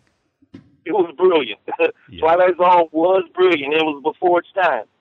Mm-hmm. No one ever knew that would go that far, because the mind of America wasn't ready for that type of suspense or thought that this kind of thing can happen. They wasn't ready. They wasn't ready for it. Right. And that's why I think it made such waves that it did, because it just came out of nowhere and just completely turned things on its head, and was absolutely amazing. So, yeah. So you have to appreciate all kinds of art forms, and getting back to Stephen King. Now, there have been a lot of movies made from his books, and so in general, how do you think people have done with Stephen King's books? You know, he's such a great writer in that he can get inside your head, and he forms these mental pictures in your head, so you have this terror living in your brain that you visualize because of his mastery of storytelling and his mastery of the craft of writing. So overall, do you think people have done a good job adapting his works to the big screen? Yes, I do, because I think Stephen King is, I say, meticulous about his writing, and I think he has a lot to say. So a lot of his books that go to movies, he's sitting right there, because he doesn't want the movie it may not hit it right on the head about his book, but it's going to be very close. Mm-hmm. Yeah. It's going to be very close. It's going to be very close, because he's meticulous about his writing, and he's going to make sure everything that he wrote comes out. I mean, but he can't, not all of it, because it'd be a 3-hour movie. But he's there about his movie, because he's watching, because he wants, if it's written down, he wants that idea to come out in that movie. And yeah. I really love him for that, because he stands on his writing. And in society, in the literary world, a lot of things change when it goes to movies, and a lot of writers allow it to happen just so they're getting their book turned into a movie, and that's a bad thing, because it takes away from your art form. And you can't allow your art form to go down just for the dollars and cents. Because, yes, they made your book a movie, but that's not what you wrote, though. Yeah. Not what you wrote. You know what I'm saying? Make the movie about what I wrote. To make it, so you understand. But a lot of authors allow that to happen. Stephen King is one that did not allow that to happen. Yeah, I agree. A ton of his books have been adapted, and that's why a lot of his stuff is very complex, and a lot of character things going on, a lot of different subplots and stories happening all within the same novel. And that's why a lot of his books have been TV miniseries. The first one I think of is It, or even The Stand. How they were hours and hours long, because there's so much going on in those books, and to do them justice at all, you gotta expand them like that. Right, you have to, and that's why I said I like that about Stephen King, because if you're gonna make it, I want everything that I wrote to come out. I don't want you to cut nothing out. I don't want you to do that, so it has to be like that. And I love him for that. That's a good thing. Right. And, I asked you to pick out a horror movie to talk about tonight, and the one that you told me to watch was Bag of Bones, which this is a very recent TV miniseries of A&E, I believe. And it's one of his newer novels. I think it was, actually 1998, so I guess it's been, 14 years now. But it's one of his more recent novels. And so why did you pick Bag of Bones? Is there something special about this for you? Well, like I said before, Corey, I'm a fanatic about Stephen King's things. So, but Bag of Bones, just the title itself caught me. You know what I'm saying? Because the movie itself had nothing to do with a bag of bones. It had nothing to do with it, but at the end, it had to do with bones. And when I watched the movie, I purchased the movie just because it was Stephen King. But when I dove into the movie and sat there, it was just wonderful how Stephen King brought out the aspect of supernatural, suspense, thriller, racism, blues art form, the music, you know what I'm saying, and a writer. Right. Mike was a writer, you know what I'm saying, and I'm a writer. So that kind of caught my eye when to even get the movie because Mike Noonan was a writer. That's something that Stephen King actually does a lot. You think about the majority of his books, one of the main characters is always a writer.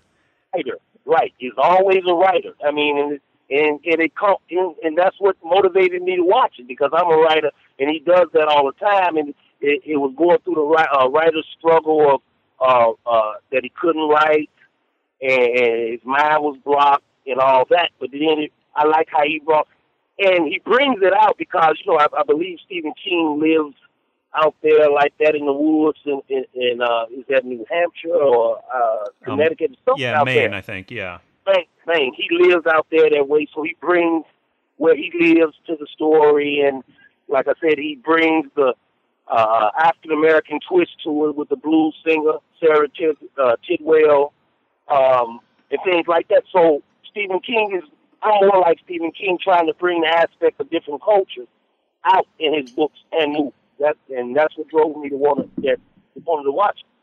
Well, excellent. I haven't seen this before, but this is one, like I told you, that I'd been looking to watch for a long time, and I saw it was up on Netflix, Instant Watch now, and so I was really happy that I could see this because I missed it on A&E when it came out. But I'd never read the book, so this is completely the film version for me because I haven't read this particular one of his yet. But just for the sake of the listeners here, I'm going to give kind of a synopsis of what we see in this film. We have a writer, like you said. His name is Mike Noonan, and he's in really bad shape after his wife Jo is struck by a car and dies. And he finds out later that she had actually been pregnant at the time, which is a big plot point because he wasn't supposed to be able to have children, and so it kind of brought up questions of, was the baby actually his, or was she seeing somebody else? So that's kind of explored here. But after her death, he has a lot of trouble writing, as you started to say, and so to try to relieve this, he kind of goes to their summer home out in the middle of rural Maine, where his wife Jo had spent a lot of time while he was kind of out doing book signings and tours and lectures and whatever. She spent a lot of time in this summer home, and he decides to go out there and try to find some peace and, maybe start the creative juices flowing again. But when he gets out there, we see some really strange things beginning to happen. He's haunted with all these questions about his wife. Was she cheating on him? I mean, those things are really messing with him. And as we go on, he starts to believe that she's actually trying to contact him from the spirit world. We see some crazy things like the letters being rearranged on the refrigerator and the bell being rung on the trophy's neck. And some really spooky things going on. And we also find out that he's being haunted by the spirit of this blues singer who had died decades and decades earlier. I think, she was big in like the 20s. Wasn't that? 1920. Yeah, and that was Sarah Tidwell. And so as things go on, he becomes involved with this local widow named Maddie and her daughter, and there's some really intense family drama going on there as far as custody, because her husband is dead and her father-in-law wants custody of the girl, and it's a big tangled mess there that's going on. So we have the supernatural activity, we have his wife's death that he's dealing with, and the drama with Maddie, and all of these things are weaved together and linked in a very interesting way, and Mike learns kind of the terrible truth of what's really going on here, and it weaves a very, very interesting story. So have you read this novel? Actually, I've read it halfway, and I'm going to tell the truth, I didn't read it to the end. Mm-hmm. Halfway, and I watched the movie, and I do that a lot. Sometimes, but I'm going to go back and read it, and I do that a lot. I read novels halfway, and then if it's in movies, I see it, and I finish reading it later on, because I write all the time. So sometimes I do not finish books all the way. I just read into to the middle, and then I may watch the movie, or if it's not a movie, I'll pick up another book. That's my thing. I don't read books like people do all the way to the end. Mm-hmm. I read it halfway, put it up, and then I read another book. And then when I feel like it, I go back to the book I just read halfway and finish that one, then I go back to the other. Oh, I know exactly what you're saying. I have like 8 books kind of on rotation right now that I'm in, certain areas of at any given time, and I just go back and forth, depending on my mood and kind of what I want to read at the time. It just depends. And exactly. Yeah. So I got that. So what did you think of this movie overall? I mean, it was long. It came in over 3 hours overall. So what was your take on this? Oh, man, it was a great movie. It wasn't long to me. I mean, I didn't, when I watched it, I put it, if I had to go get something to drink, I put it on pause and couldn't wait to get back. I mean, I wanted to know what was going on and how he intertwined the plot and different characters and where they were coming from and the reason why and what they did. So at the end, I understood when I found out exactly why his wife was trying to talk to him, not because trying to talk to him in the sense that from the other side because she missed him and loved him, so she was trying to talk to him because to explain to him the reason why she was there all the time. She was trying to protect him. Yes. She didn't want him to, she didn't want the baby to be born, and because she knew what was going to happen if the baby was born, and she felt, and she was trying to protect him and herself if she had to live, that so he wouldn't go through it, because she knew he was going to go through it, because she had researched that. She researched that he was going to kill their daughter if they had a daughter. Right. He was going to that was going to happen to the men that did that to Sarah Tidwell. Right. So I really enjoyed it. The whole essence of the whole movie. I really enjoyed the plot and how it ended and how he took the girl at the end and was going to raise her as his own and all that. I really enjoyed that. I love how just you're going through this movie and there are so many subplots going on, so many storylines that it's almost like I can't wait to find out how these all connect, because they're all going to connect. Everything's going to come together at some point. But really, I was going through and I had no idea how you're going to link Sarah Tidwell, how you're going to link Maddie and her daughter, and kind of the evil stepfather that we see, and Mike Noonan's story. Like, how is all this going to come together? And it's revealed bit by bit.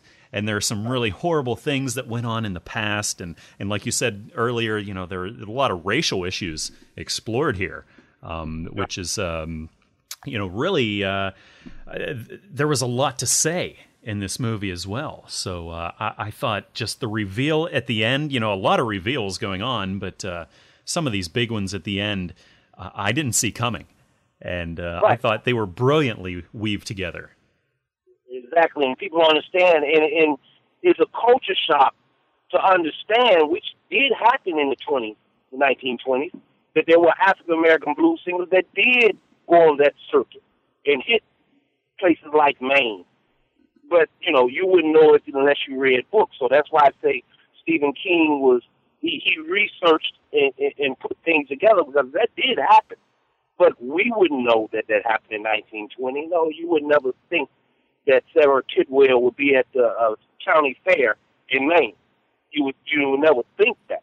But those kind of things happen. But what people understand, the really great part about that was the not once for yes, two for no. Yeah. See, that was the suspense. That was the thriller in Stephen King's Bag of Bones. He said it all the time. Not once for yes, or do something for no. You see what I'm saying? And that right there is in writing. You have to have things like that. Right. That if you want to, if people really want to read, or even when it's made a movie, you have to look at things like that. And that was a great thing Stephen King did in Bag of Bones, when he said knock once for yes and two for no. And he did that through the movie, and a lot of people didn't capture that. And that was the big point for that movie right there. Those simple words. And sometimes it's just those simple words in writing that captures the reader. Simple words, not nothing extravagant. Simple words and simple things when you're talking about movies. That's what captures people that really dives into a movie of a horror novelist or any kind of novelist. You have to watch for those things. Right. Now, I'm glad you said that, because Stephen King, another thing that he does so well, like you just said, is that he uses very simple language, and he doesn't try to impress you with his large vocabulary and fancy words and everything. He really writes for the common man. But he still can take this really easy-to-read text and just weave so many complex and beautiful ideas into it. Right. You just gave a great example of one of the things that he does. But I was literally shocked. Going back to the racial thing going on here, I was shocked whenever these things were revealed at the end, how bad that it got. I mean, the people in Maine, the white people in Maine, the certain group of people in Maine were so outraged that a black singer could come to the fair, and she was so famous. She was a very famous singer, and she was so successful and a very, very beautiful singer. And they were so outraged with this that they did some horrible, horrible things. And do you think, looking back at the 1920s, do you think that was completely realistic as far as how this played out? Did things like this, do you think, actually happen? Yes, it did. I mean, and if you read the books, it did happen. And Stephen King, and I applaud him for bringing that out. It did happen. It did happen. And it happened before then, and it happened in the 1920s.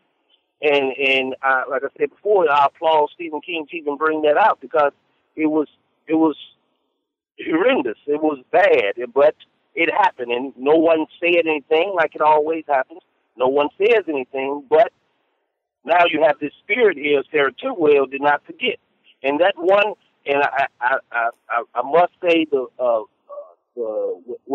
photography, or the people that do the scenes in that tree that she was buried by looked just like a woman. Oh yeah, it was wonderful that it looks like a woman.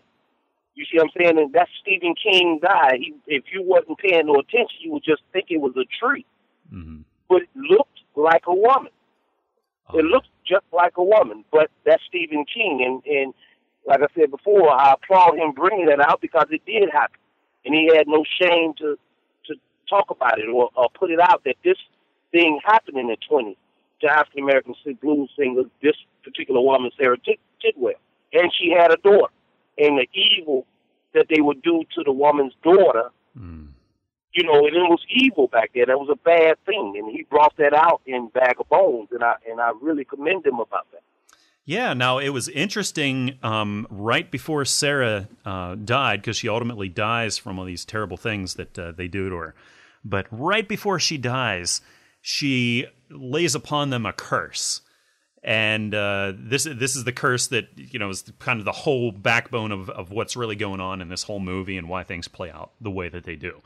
But what do you think he was saying there? What subtext? Because in the 20s, you know, was he saying that there was a certain population that they were that superstitious and were kind of involved in, I don't know if it was like a voodoo or a cult thing, or maybe she was, you know, from the deep South, maybe Louisiana, something like that, where, you know, there was a lot of superstitious activity going on. How did you take that she just often uttered a curse against them? Well, I took it as, you know, when people like that are violated and hurt in that way, they not necessarily have to be from the South or any, you know, cultural Southern state or whatever, but it's just she could have cursed them to die. She could have cursed them. It wasn't about her. It wasn't about her. She really didn't care about, if you go in the scene, do what you want with me, but leave my baby alone.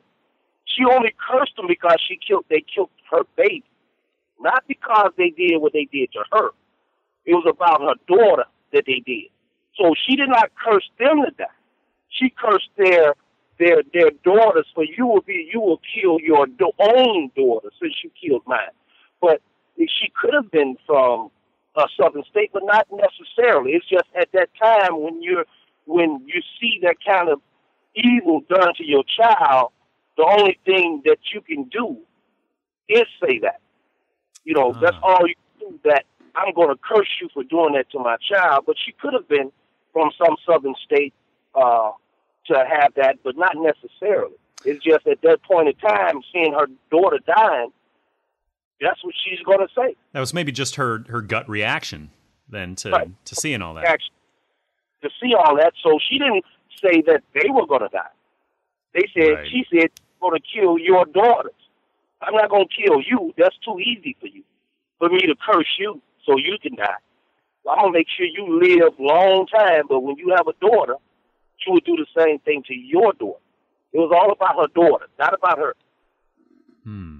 That's really interesting, and I'm glad I'm talking about this here with you, man, because you're kind of giving me a different perspective on it. As far as I guess I took the curse as more of a serious thing than it might have been, because I was questioning that a little bit, you know, saying, well, was she in a cult? Was she in, you know, like I said, voodoo or something like that? But it just might have been a dying kind of, you know, kind of thing that she did. That wasn't necessarily that she was involved in something like that, but that was just her dying reaction. So the power a mother has. Yeah. Power a mother has a lot of power, and a lot of people understand a mother has a lot of power when the child comes from their body. They have a lot of power. So, and that was I believe was the gist of her saying it, or Stephen King put that in there, because a mother's love for their child, and they stand there and see their child being killed, you know, and she sees the killers. All she can do is say that to them, not knowing that it may not come true, but that's all she can do, because that's the power of a mother. And I think Stephen King put that not as a cult or demographic thing. It was just a mother saying that you killed my daughter, so now your daughters will be you, by the hands of you. You will kill your own daughter, because I'm seeing you kill my daughter. You know, a mother's power is very powerful, and we know that today. Oh yeah. That's a great point. We know that today. A mother has a lot of power over their children, because you come from the mother. So that's how it was, I believe, that he did it. I don't think it was because he never iterated that where she came from, you know, or what city she came from, or things like that. Was she from the South, or was she from North Carolina or Louisiana? It was just a mother seeing her daughter killed. That's all she can do, and know that she couldn't do anything to save her daughter. So she said, "Oh, you're going to kill your daughters like you killed mine." You know, and sometimes that sticks with a person. It's going to haunt them when you say things like that. You don't have to be in voodoo, but when you say things like that, when you know they did wrong, evil haunts you. And that's it. That evil haunted their bloodlines, right. You know, from there on out. And it really did. So something stuck there. And right. It stuck with their heads. Because if you look at the movie when she said it, and how she raised up and said it to all of them, and the camera went to every last one of their faces, they saw the anger in the pain in her eyes. They saw. And you know what they say, the eyes are the portal to the soul. Right. They saw that. They saw that pain and that anger she had for them for killing her daughter. So it's sucked down in their soul, and Absolutely. That's what they did. Absolutely. Now, when we look at technical aspects to this, you know, we have some big actors in this movie, and a lot of, I think, really strong acting here. And first and foremost, we have Pierce Brosnan. I mean, a huge, huge name as the main character, Mike Noonan. So how did you think Pierce performed in this role? You know, this is James Bond, you know, of you know, the past couple decades here, and you know, he's done a lot of big movies. How did you think he did in this one? Oh, Pierce Brosnan did wonderful. I mean, I've always liked Pierce Brosnan, and as 007, James Bond, everything. I've always liked his acting ability. So that was a good. The cast was great. It was he played the part. He did play the part of Mike Noonan. He did play the part. He played the part of a writer. He played the part as a husband, and as a distraught husband after his wife died 4 years, even 4 years later. He played a great role, and he played a role, and I loved him because they tried to undermine the writer in the movie. And when he started dealing with Joe, I believe it was Joe and the daughter, about the lawyer and that, and they thought that he was just a pushover, that, you know, and he had been around a long time. So he had dealt with lawyers. He dealt with people. So Pierce Brosnan played a great role in that movie. I don't think anyone else could have did that. I don't think I would have wanted to see anybody else but him. I agree. He has such a strong presence, and he's just a great actor. You know, even in those little parts in this movie when he was going a little bit crazy. You know, he had those times where he would just do those kind of strange little outbursts of laughter. You know, and because he didn't really understand there were all these supernatural things going on around him. So obviously he's kind of losing his mind a little bit and going a little bit crazy sometimes. And Pierce Brosnan isn't the kind of actor that you see being a crazy guy. You know, you see him very strong and very in control and very smooth. But he was able to kind of, I think, almost go outside of his comfort zone in this a little bit. Right. I mean, when you have actors, when you're in a movie that Stephen King writes, and that they, you know, and they make a movie, you have to understand, you know, you have to change your whole game plan because this is a whole different storyline now. You have to come out of your comfort zone and do your thing, and he knew that. It was a movie written by Stephen King. So you have to have a little craziness, and you have to come out of your comfort zone of the things you used to do. Oh, that's right. That's right. All bets are off with Stephen King. I mean, you just got to, be ready to do whatever, you know, to accommodate the characters that King's going to come up with. And Brosnan, this is just a testament to his great acting ability. And I was really pleased with that. And we also have now let's talk about Sarah Tidwell. You know, this was a girl I've never heard of this actress before, but her name is Anika Noni Rose. And right, yeah, I mean, do you know anything about her previous to this, or is this your first? I've listened to a little of her music, but I didn't know she was in it until I watched the movie. Mm-hmm. I did not know she was singing Sarah Tidwell. You know, Sarah Tidwell's music was lost. A lot of her music was lost back in the day in 1920. So they had to find her music, you know, and Ross, you know, she did the soundtrack and the music for it. She did a real good job. Yeah, I think you're right, man. I mean, she pulled it off so well. She did all the nuances of, I think, a singer from that period in time. You know, it's got to be tough to really emulate an African-American singer in the 1920s and to pull off the kind of things that a star would do in that decade. Because we're so removed from that. Now we're almost 100 years away from that. And that would have been so hard to do, and she did it well. Exactly. And I'm quite sure Mr. King had something to do with it. Yeah. And because I'm quite sure he was listening to Sarah Tidwell's music. And matter of fact, I'm about to buy the music from the movie. But Rose is singing it, but not Sarah Tidwell, because that's hard to find. But I'm gonna buy it for the CD of her singing the soundtrack from the movie.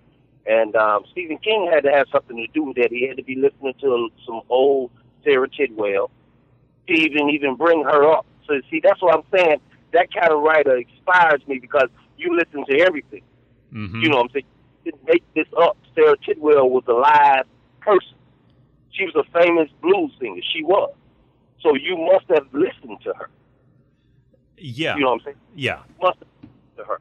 And you put her in the movie. You see, so that's a good thing. That is really, really great. And it, again, like you said, it shows how diverse King is in his tastes and everything. Because Stephen King, this is the same guy who was actually really close with Anthrax and listening to the band Anthrax, you know, the metal band of the 80s and stuff. And so he goes from, you know, like speed metal, thrash metal to like 1920s blues. And, you know, who is that diverse? That's fantastic, I think. It is. Yeah. And Stephen King is really your man because he must understand you must listen to everything. Right. You must listen to everything, all cultures, aspects of music, and writing also. If you're going to go through all these years being a great writer, you have to listen and read all kind of different writers and listen to all kind of different music. You can't just listen to the music that you were raised on. You have to listen to other music. And I try to teach my children the same thing. You can't just listen to African American music, children. There's other music out here. You know what I'm saying? You can't. You have to. My father, before he passed, he said you got to be cultured, son. You have to be cultured. Cultured means you have to listen to all music, not just our music. You have to listen to all music. You have to read all books, not just our books written by African Americans. You have to read all books if you're going to be cultured in this world. Right. And King, again, you know, shows his mastery of, you know, just being so diverse and being able to pull from all of these influences, no matter how diverse they are, and to be able to write some great fiction and to turn it into a movie. And I think I'm going to ask you kind of to rate this, I guess, two different ways. Now, as a standalone movie, Bag of Bones, and you know, would you recommend this to the modern horror fan? Where would you rate this, I guess, on 1 to 10 as a horror movie? I would rate it as a 10, and I would tell everybody, and I have told a lot of my colleagues and things that friends to watch it. It's a great movie. I mean, it brings everything out because when I started watching it, and then when a basic horror movie, suspense, supernatural, and then he brought Sarah Tidwell out. I'm like, oh my goodness, okay, Stephen, all right, I'm glad I'm watching this. That's a good thing. So I rated it a 10. I mean, everyone should see Bag of Bones. It's a great story. It has a great plot. It has a great conclusion. You know, it has climaxes and all that stuff that movies and books should have. So I rated it a 10. I wouldn't give it anything less than a 10. For me, I watch horror movies every day, and a ton of them. And as far as the horror goes here, first of all, this is a very long movie. You know, like I said before, over 3 hours when you take both parts into account. And so it's really long, and there is a lot of drama, a lot of exposition, a lot of things going on here that is non-horror. So I think for a modern horror fan, somebody that's watching nowadays, they might be turned off by some of the drama, some of the fantastic things happening, because especially at the end we see, you know, a lot of kind of fantasy things happening with all the supernatural elements. And you know, there's no real gore. There's not a lot of blood or anything like that. It's more psychological, supernatural, and there are a lot of scary parts, don't get me wrong. But for horror fans that are brought up on a more visceral level, they're used to seeing a lot of stabs, a lot of ripping bodies apart, and things like that on the screen. This might seem a little bit tame, and so I'm still going to rate this favorably. I'm going to give it actually a 7 out of 10, just as a standalone movie, because I did still really enjoy it. But like I said, it is really long, and some people might not be able to sit through 3+ hours. People are used to 90 minutes tops. We have to define when we talk about horror. I really don't want to watch, or I don't write horror. I write horror, but I don't write it like that. I want, and with Stephen King, it was horror and it was supernatural, but it had its little drama. But then he cut off and made it supernatural horror, and then he went back to a little drama, and then he went back to a little horror, supernatural. Then he went back. But I don't think blood and gore, in my opinion, is horror. Yeah. I mean, because you can get so tired of so much gore. Gore is not horror to me. I mean, that's just blood and gore. I mean, that's not horror. Horror is in my mind, is a whole different aspect. You have your blood and gore. I don't want to see that all through the movie. I mean, it has no horror aspect. It's just, okay, I know you're going to get his head cut off. Yeah. Okay, I know you're going to get stabbed. I mean, yeah, but it has to have some kind of essence and some plot. Horror still has to have some kind of essence and some kind of plot, and some dialogue and to walk into the horror, not just every time you look at this horror. If everybody's something happening all the time, it's just gore. There's no horror, and horror has a base. Horror does have a base. It has a base. It can't just be every time you watching or you reading something that's happening. It has to have a storyline. Something has to be calm before the horror. Like people say, calm before the storm. There has to be some calm before the storm. It can't just be storm all the way. It's just a storm movie then. Right. You have no drama, no bass, no plot, no anything. And I really don't like to watch those kind of movies when they say this is a horror, because I get tired and I turn it off because all they're doing is cutting somebody up. I mean, but it's no plot. No, you're exactly right. I mean, it has to get inside of your head, first and foremost, at some point, and it has to capture you that way. And whether it has a lot of blood or not, it's got to frighten you on a deeper level than just visuals. Right, exactly. It has to come, something has to come about. And you say, ooh, that scared me. That's horror. Okay, but it drove you to that point. It just didn't start horror all the way through the movie. You just sitting there just watching people, and it has you don't know the plot. What was the reason why? What happened? What's going on? What happened? I mean, did somebody talk? No one talks. There's no dialogue. There's no plot. There's nothing but just horror. Exactly. Now, I told you I was going to have you rate this 2 ways, and that was the first one on its kind of standalone merits. But when we look specifically at Stephen King movies, where do you put this? And, you can think about movies like we've already mentioned, like It and The Stand, but we also have like Pet Sematary, Salem's Lot, Carrie.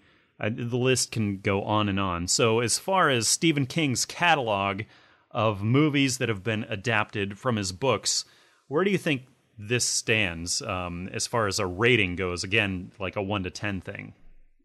Well, for Bag of Bones, I rate it as far as if I combine all of Stephen King's movies, I probably would rate it 6, because I think the greatest book he has, that book that's been turned into a movie, adapted to a movie, was It. And that's always been my favorite. It has always been my favorite. So I would rate it a 6. I mean, Bag of Bones, there's a lot of other ones out there, Stand, Pet Sematary. A lot of those are better than Bag of Bones, I must say. So I'll rate it a 6. Yeah, I'm going to come in close to that. I'm going to say a 5, because there's also like The Shining, which was awesome movie. And I mentioned Salem's Lot, which was spectacular, even though, it was a vampire movie made for TV and they did it so well. That was Tobe Hooper that did that. And It man, whenever I saw that, I'd read the book and then I saw the movie, and it was I think I was in like middle school or high school when I saw it, and it totally messed with me. You know, right. whenever, it was a clown. It was the clown. Scared everybody. Exactly. You know? Yeah. So I can never look at clowns the same again after I saw that. And so yeah, that's there have been a lot out there that have really affected me. A lot more than this, but it's not taken away from this movie. I mean, I do think that people should see this. And again, it's widely available, especially so many people are on Netflix, and you can see it on Netflix instant streaming. And so it's widely available. But I think you have to stick it out. And that's the thing I think we should really emphasize here is saying it's a 3+ hour thing divided up into 2 like hour-and-a-half segments. And you should stick it out and give it a chance, and I think you'll be happy with it. Do you agree? Yes, I agree. I mean, you should stick it out and not just look for the basic killer, kill, and look at the plot, because the horror suspense is coming. So you have to just be patient. It's coming, and look how it started and the reason why, and the wife was killed, and the reason why You have to look at that when you saw the birth control. I mean, the pregnancy test on the street, and you never knew why. Yeah, they showed that, but the horror is coming when the phone rung, or looking under his bed and you see his wife being. I mean, all this is horror, but you have to be patient so you can see the horror. You have to be patient, not just you think it's just going to jump out at you right then and there. Time you push play. Right. Right. Absolutely. So, Dino, thank you for suggesting this to watch this week, because, man, I was really happy that I'd finally give this a shot, and it was a great ride. So thank you again for bringing this up, man. Oh, no problem, Corey. No problem. So, again, Blood Plantation, it's your newest novel, and that is available on Amazon in both paperback and Kindle. Is that correct? You can get it both ways? Correct. Yes, both ways, in the Amazon.com, Amazon UK, Amazon all over the world. Awesome. And I'll put all these links up in the show notes as far as how they can get your book and also learn more about you, because you're a really interesting guy. You have a blog and you put up some great things, a lot of writing and a lot of opinion, and I really appreciate that. So, you can find out more about Dino. And, so thank you, man, for hanging out with me tonight and, taking so much of your time to talk about your work and to talk about a really fun movie here tonight, man. It was a lot of fun. Thank you. Oh, it's my pleasure, Corey, and you have a good one, man. Awesome. You too. Let's do this again. All right. Soon, when my next book coming out, I'm going to make sure we talk about it. We will. Good night, man. All right. Good night. Do you know the story of Madeline O'Malley? She was the woman that died here in the hotel. She hung herself after her fiancé stood her up on their wedding day.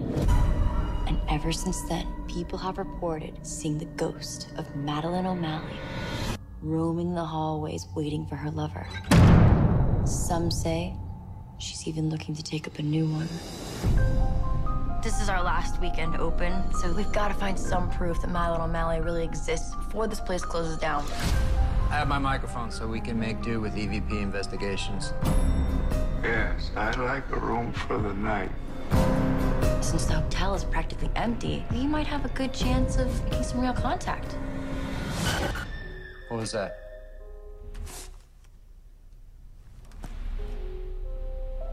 Did you hear that? Hang on.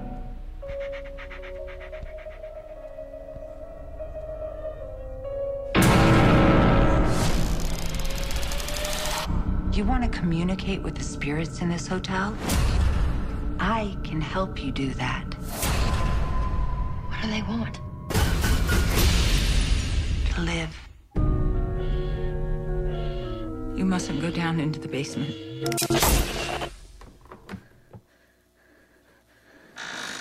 Under a blanket of blue, just you and I beneath the stars, in the arms of sweet romance, the light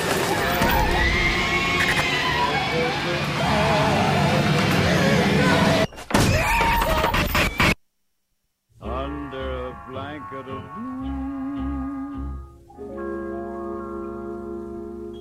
Well, I'm real happy. I'm sitting here right now with a good friend, fellow podcaster here on the Horror Palace Network. I want to welcome for his very first appearance on the Electric Chair, my friend and yours, Tara Tovey.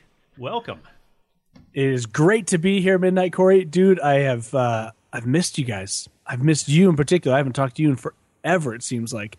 I mean, we would, like, from week to week when we're talking for 3 or 4 hours at a time, and then I go for a month where I haven't talked to you.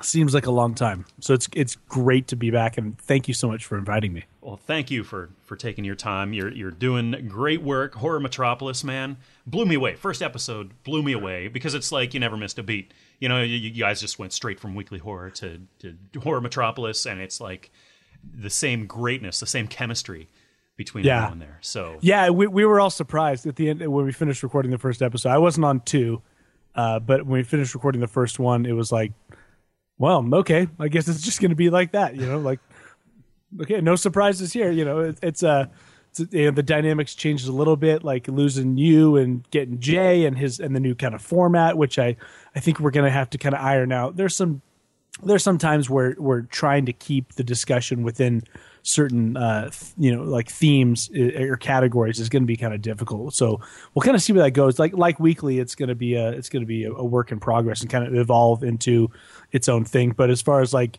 yeah, me and Doc and Bill Shetty and Jay the Dead, it's like old times. Oh, it's beautiful. It's beautiful. And I think it's really important. You know, we learned, I think, some great lessons on the Weekly Horror Podcast. You know, it was really getting, you know, kind of, there were no time constraints. We just kind of kept the conversation going and going and going. Whatever we thought of, we just kind of rolled with. But Jay of the Dead, I really admire him because he's far more disciplined that way than I was. I mean, I'm just kind of, let's just roll and see what happens. But Jay kind of keeps things under control, which is really important that we saw there towards the end, because that's what was really killing us there at the end of the and it seems like we all have the passion, just be like, no, don't cut, this is great discussion and we love talking to each other, but just completely you know, unreined in any way. And so, but yeah, I do have to say, like, the Weekly Horror Movie Podcast ending and starting this, it came at a great time because I entered into finals at the end of this semester, which was a real beast. And so it was perfect. You know, like, and every 2 weeks it comes around just enough that I'm like excited for it. And it got to be so time consuming, you know, and I couldn't do that in my life. So it's been nice. I think it worked out well for everybody. Exactly. It was perfect for everyone. The timing was great. Yeah, and the Electric Chair is turning into a phenomenal and unique, you know, podcast. So congratulations there. Well, thanks. I strive for, you know, originality and, you know, kind of something different every week. And it is. So, and this is why it's so great to have you on the show. I really value your unique take on horror and just your personality, man. You're really easy to talk to. You're very cool, and but I really like talking horror with you, which is why I'm so excited. I appreciate that. Thank you. But I saw this movie I wanted to review. And to be honest, the first person I thought of who I wanted to review this with would have been you. Because this is the kind of movie that I thought would be right up your alley. It's a supernatural horror movie. And it's pretty much brand new. You know, it just came out on DVD and Blu-ray not long ago. But this is The Innkeepers from 2011. So before I had asked you to review this, had you seen it? No, absolutely not. I hadn't even heard of it, which shows you how Really? it shows you how like head in the sand I was with schoolwork and stuff. I was like, okay, and it was down at my local Redbox. So I picked it up this afternoon and just barely finished watching it. Nice. Nice. Yeah, this is one for me. I hadn't read any reviews of this. Like, I came into watching this movie just completely on a blank slate, except that I knew that it was Ty West directing it. And so if it's Ty West, I'm going to give it a shot. Do you know anything about Ty West, anything he's done? That's the funny thing is that after I watched it, I went just like you. I went in, I was like, all I know about this is that Midnight Corey said we were going to review it. That's the only thing I knew about the movie. So that's fun to go in and not know what to expect, either be blown away or completely disappointed on your own terms, you know, without any preconditioning. So I did just that. And I got it and I watched it. And then afterwards, I went onto IMDb and I went into Wikipedia and I read up a little bit. I'm like, oh, Ty West. He directed The House of the Devil, which I really, really liked. And I think I'm going to suggest for an upcoming episode of Horror Metropolis. But I really dug that movie. And so, but comparing this now, I don't feel like they were the same. I mean, obviously, The House of the Devil was like a very stylized 80s. I mean, throwback in the sense of like a genuine throwback where like the average person would watch this and go, yeah, that was filmed in 1984. Absolutely. Yeah. And this is not that. And it doesn't even have the same style, not the same cinematography. It's like, I felt like, and maybe you'll disagree, but I felt like, those two movies, and I'm not familiar with much of his other work, but I saw that after I saw The Innkeeper. So I didn't go in, because that really would have tainted me going into this, watching this movie. I would have expected something similar or something so super stylized in a different way. But anyway, I didn't know that till after.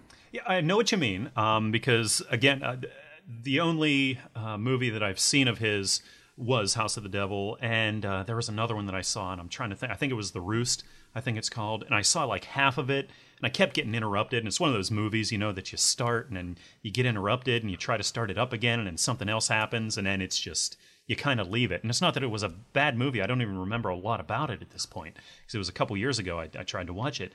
But I kind of left it there, because other things just kept happening, and then it just, it's still sitting here. I got to see it. But so I'm like you. I was coming in, and I guess I expected his shtick to be the throwback thing, the grainy film. You're going back and kind of recreating the 80s horror feel and look and atmosphere, which this had, I think, in terms of the slow burn and pacing. Kind of the character development. There's still a certain style to this that I really appreciated. He is a good filmmaker on a technical level, and it's especially seen in this as opposed to House of the Devil, even because just his mastery over blocking and doing creative shots. Yep. And really, really using a lot of depth of field and rack focusing, things like that I really, really like. He's a master of. And so visually, this is like a perfect visual film. He did it great. Yeah. Totally. And I couldn't agree more. And when I was watching this, I was like, I hadn't seen this before. What kind of threw me off was the copy I had. I don't know where Redbox gets it. It was packaged, and so you kind of have to watch the trailers before the movie, and you can skip through them, but you catch a little bit of them, and you see the quality of films that are being shown in front of it. And I hate to say that almost tips you off to what you're about to see, or where the market has placed this film. Even if it's not the same quality, even if like these other ones looked really hokey, story and acting and technically look really kind of cheesy. And so I was like, well, is that what this is going to be? And then I watched it, and technically I was like, wow, this is I even enjoyed the acting. I liked the dialogue a little bit, but especially a lot of cool interior tracking shots and some boom shots, and technically it looked really, really great. I enjoyed watching the film. I was like, somebody knows what they're doing. Oh yeah, and they're telling the story well. But that's not where it ends. I mean, there's some other positives and stuff for me, but I'd have to agree with you that technically it was the colors and everything about it was pretty cool to watch. Makeup, all that. Yeah. Well, let's give it, before we get too much into analyzing the movie. Let's give kind of a synopsis here, and I'll just run through it because there's not a whole lot, and there's some reveals and stuff, and I'm not going to give it away. I don't spoil stuff. So, the Innkeepers. It's about a couple innkeepers, at least a couple 20-somethings that work in this. It's almost a bed and breakfast sort of kind of place in New England, and it's on the verge of being shut down. It's literally within its last week of operation, and so they're kind of there. They're going through the motions. There's literally one or two guests in the whole thing, and it's just this big old house.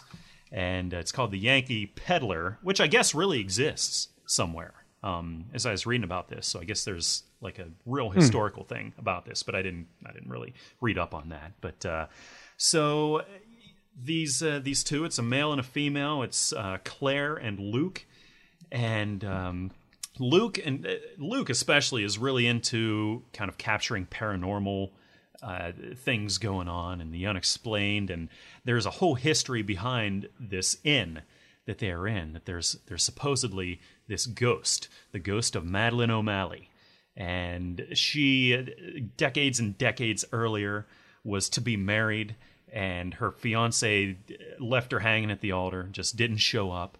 And so she was so distraught, she came to this hotel where they had a room rented, and she hung herself. And so now her ghost supposedly haunts the hotel.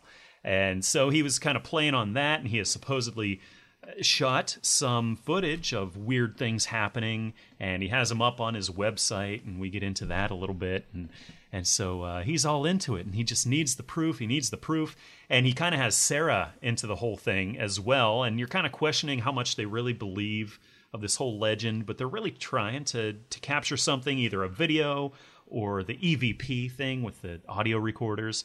Mm-hmm. So they're really into that.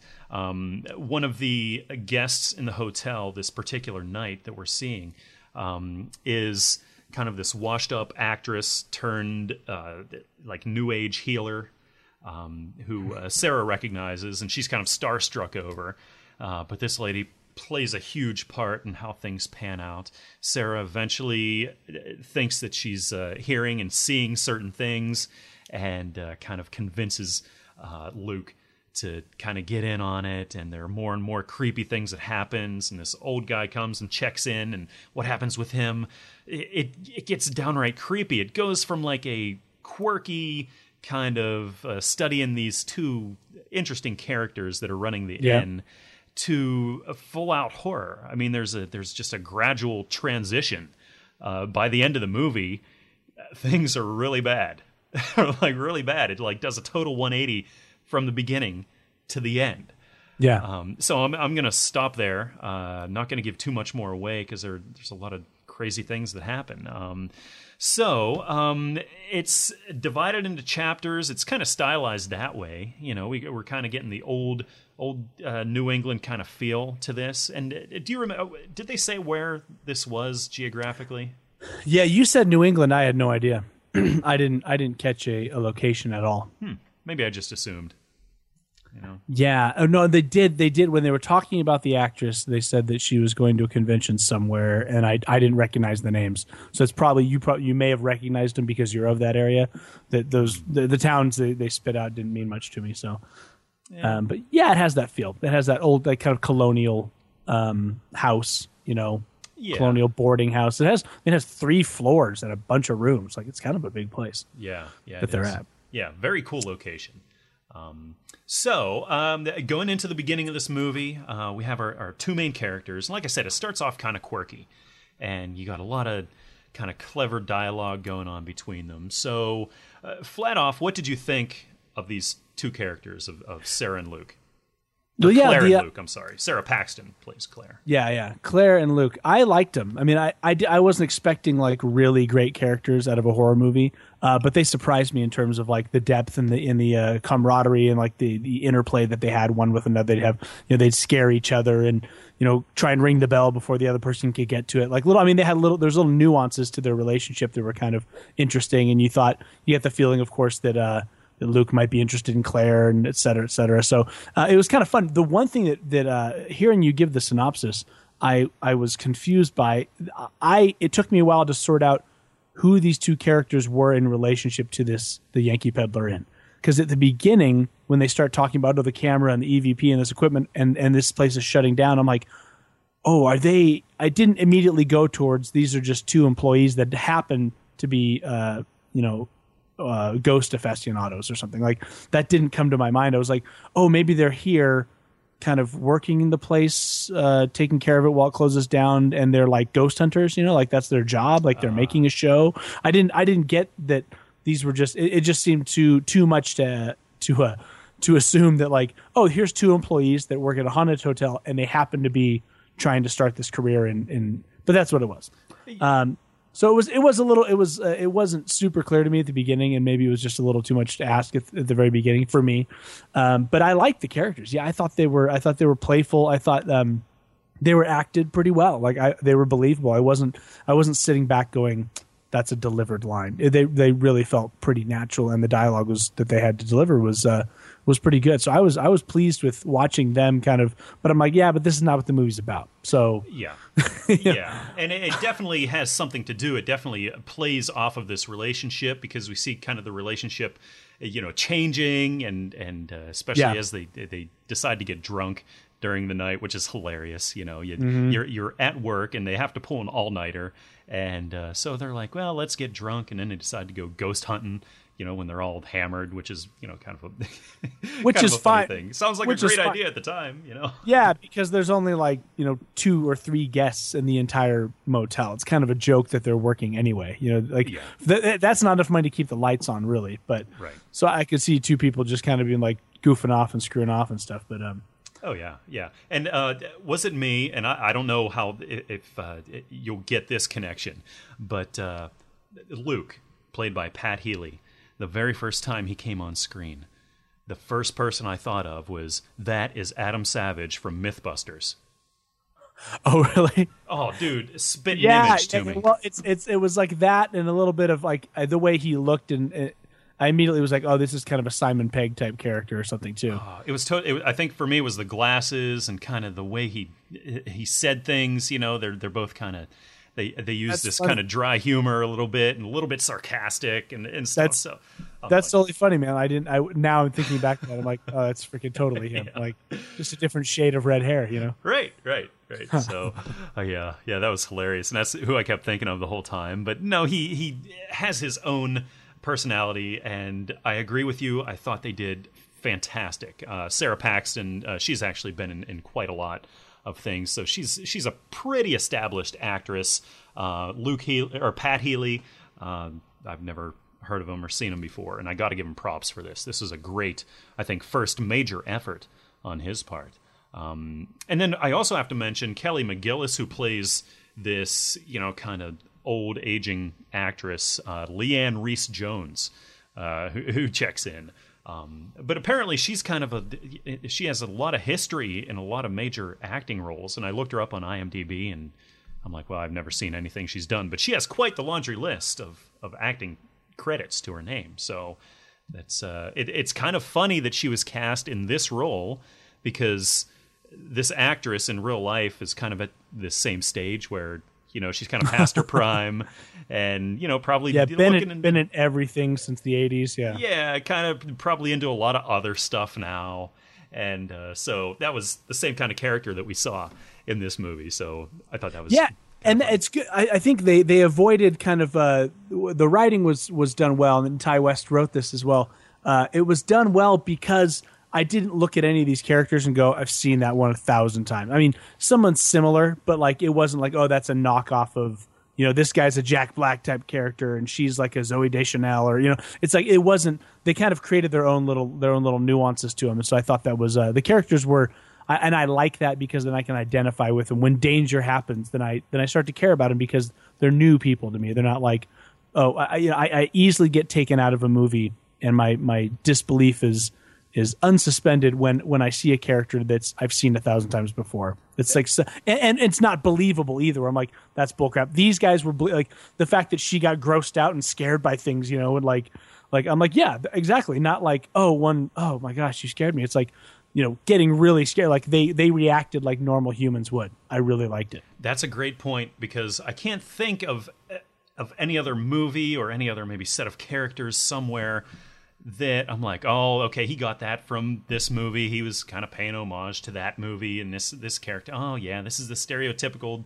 geeky guy. I mean, they were very dimensional. They had a lot to them, and that's a great point. I hadn't really thought of that before, but you're right.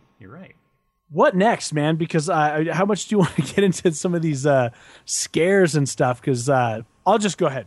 And I'll just say, yes. I'll say that that the video that they played at the beginning on the laptop, freaking, it's like that false, the joke video that has the scare in it or whatever. Yes, that freaked me out. Like I jumped a foot off my couch, and it pissed me off because I wasn't like, you're expecting to see like, oh, I was thinking the whole time I was thinking Paranormal Activity.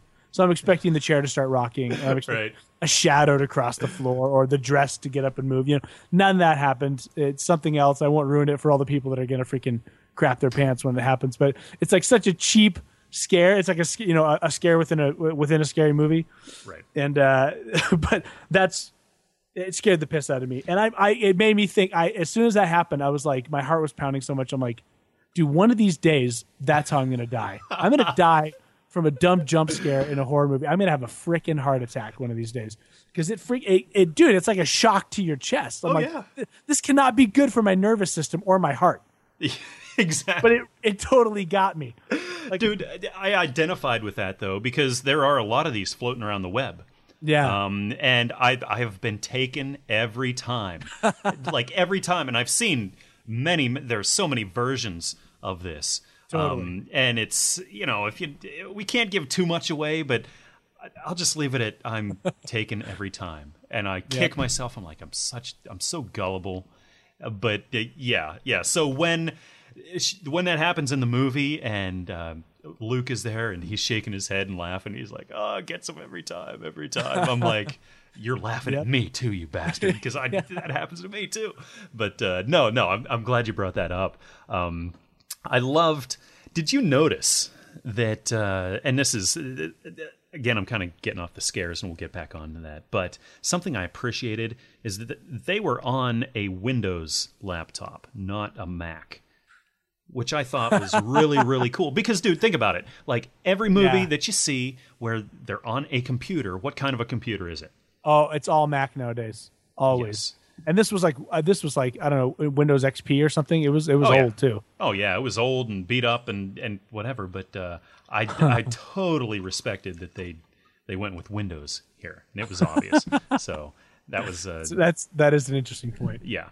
You don't see that anymore because the slick, technical, savvy people usually have Macs in movies, but that kind of goes with them. Their equipment, like his camera was broken, and their EVP equipment was kind of like malfunctioning, or so they thought, and like, so it's kind of this like kind of thrown together thing. And I wonder if that's why, because they're like, well, these guys are, as much as they're trying to be high tech, they're still kind of low tech.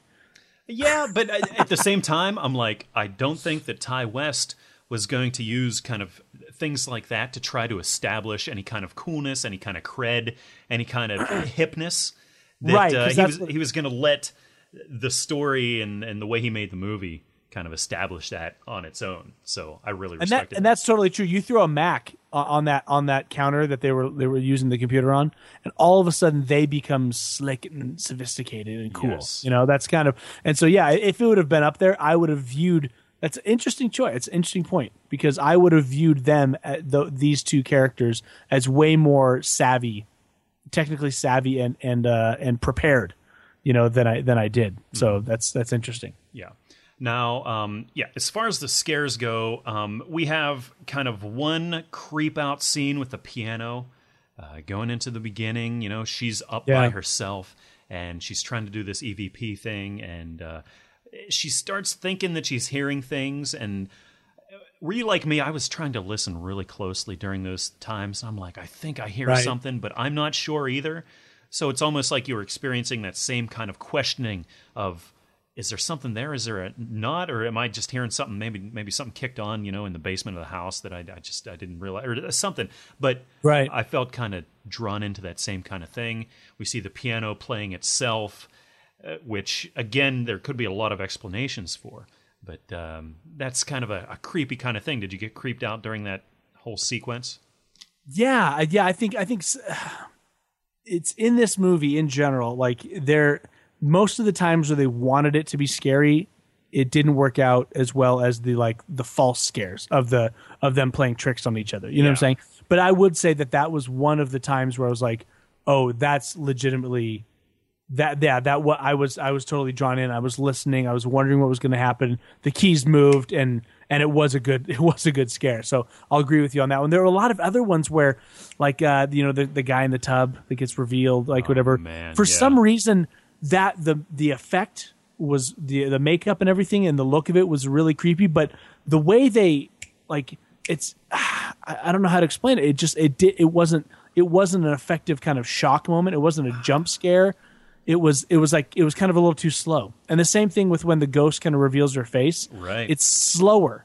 And so, but then at the same time, all the other kind of like false scares, the false jump scares of like, the guy being right next to him being like, hey, I didn't see it. Oh, like, and that she's looking through a window and then the guy comes up and says, hey, and that totally that shocks my system and scares me more than some of the other moments where like a freaking ghost disgusting face is like, in bed next to her, or there's, a bloody corpse in a bathtub. It's like, those things for some reason they looked scary, but they didn't actually scare me in the same way. They weren't revealed with the same, the same bam, the same intensity that would have augmented it for me.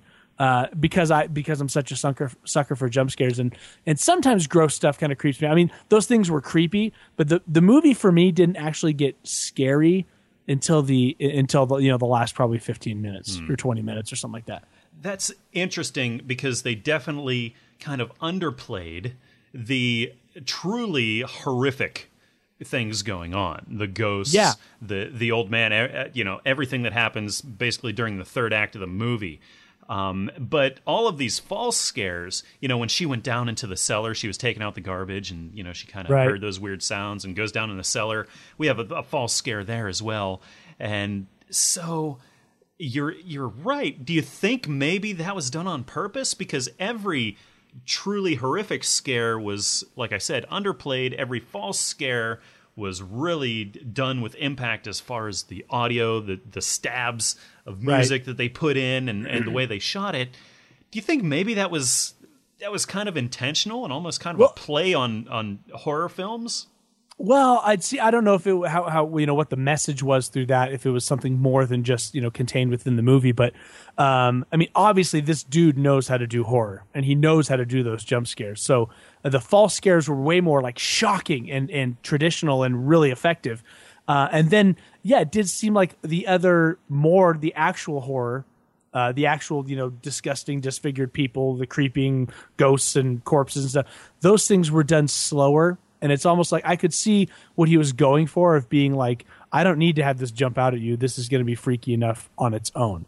And I would say visually it was, but for some reason it didn't chill the same way that I thought it would. The old dude towards the end that's like chasing her around or shows up behind her, that freaks me out. Like that guy was freaky as hell. Yeah. And so that everybody, but for some reason, like this is what I wrote. For some reason, Madeline the ghost just wasn't scary to me until the very end. But then she just kind of like there wasn't that movement, like. And I know I could see that like, oh, really scary things you don't need to play on like, cheap kind of like conventions. Like, vroom, they rush towards the screen. I mean, I thought now when I see ghost movies with women as the main scary ghost, now I have to think of The Woman in Black because it did it so freaking well. Like it was nothing but a bunch of like ghost jump scares. Like where's the harm in this woman? I have no idea. I don't know what she's capable of doing. I don't think she can do jack to me. But for some reason, her face, like open mouth, rushing towards the screen, scares that crap out of me. Like, but for some reason, this one didn't. And I think he wanted to just have like these characters sitting there.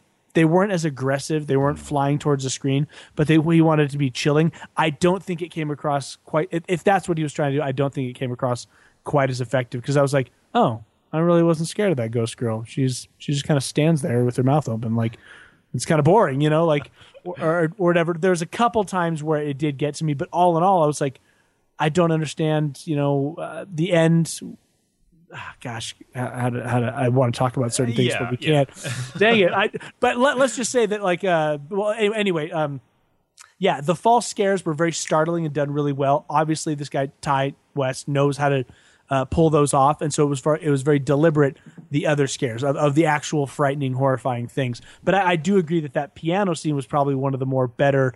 This is actually scary. This isn't a false jump scare. This is a real scare. I thought that one worked well. And there's a couple other times, when the old dude shows up behind her at the top of the stairs, that was creepy. And her falling down in the flashlight, and that being chased. That's really that gets to me. Ghosts showing up and chasing you. I don't know why. I don't know what they're gonna do, but it totally scares me. Yeah, to me, it affected me differently because I was genuinely scared when they revealed Madeline O'Malley, the ghost. She was very gruesome, very zombie-like, very dead-looking, and in agony, and kind of an evil presence there. And the old guy at the end of the movie, that scene shocked me. It gave me goosebumps. I mean, I think about it, and I still, literally, I'm thinking about it right now, and the hair's standing up on my arms. I'm kind of creeped out about it. So I think what did it for me was the difference that we saw. These two innkeepers there at the beginning of the movie. Again, very, very quirky, very playful, a great relationship here. You like these characters, and you're almost wondering what is going to happen. Are we just going to see like a Paranormal Activity kind of thing, or what's going to happen here? And then we see these horrific images at the end that, in the grand scheme of things, in the grand scheme of horror, the very horrific things may have been underplayed.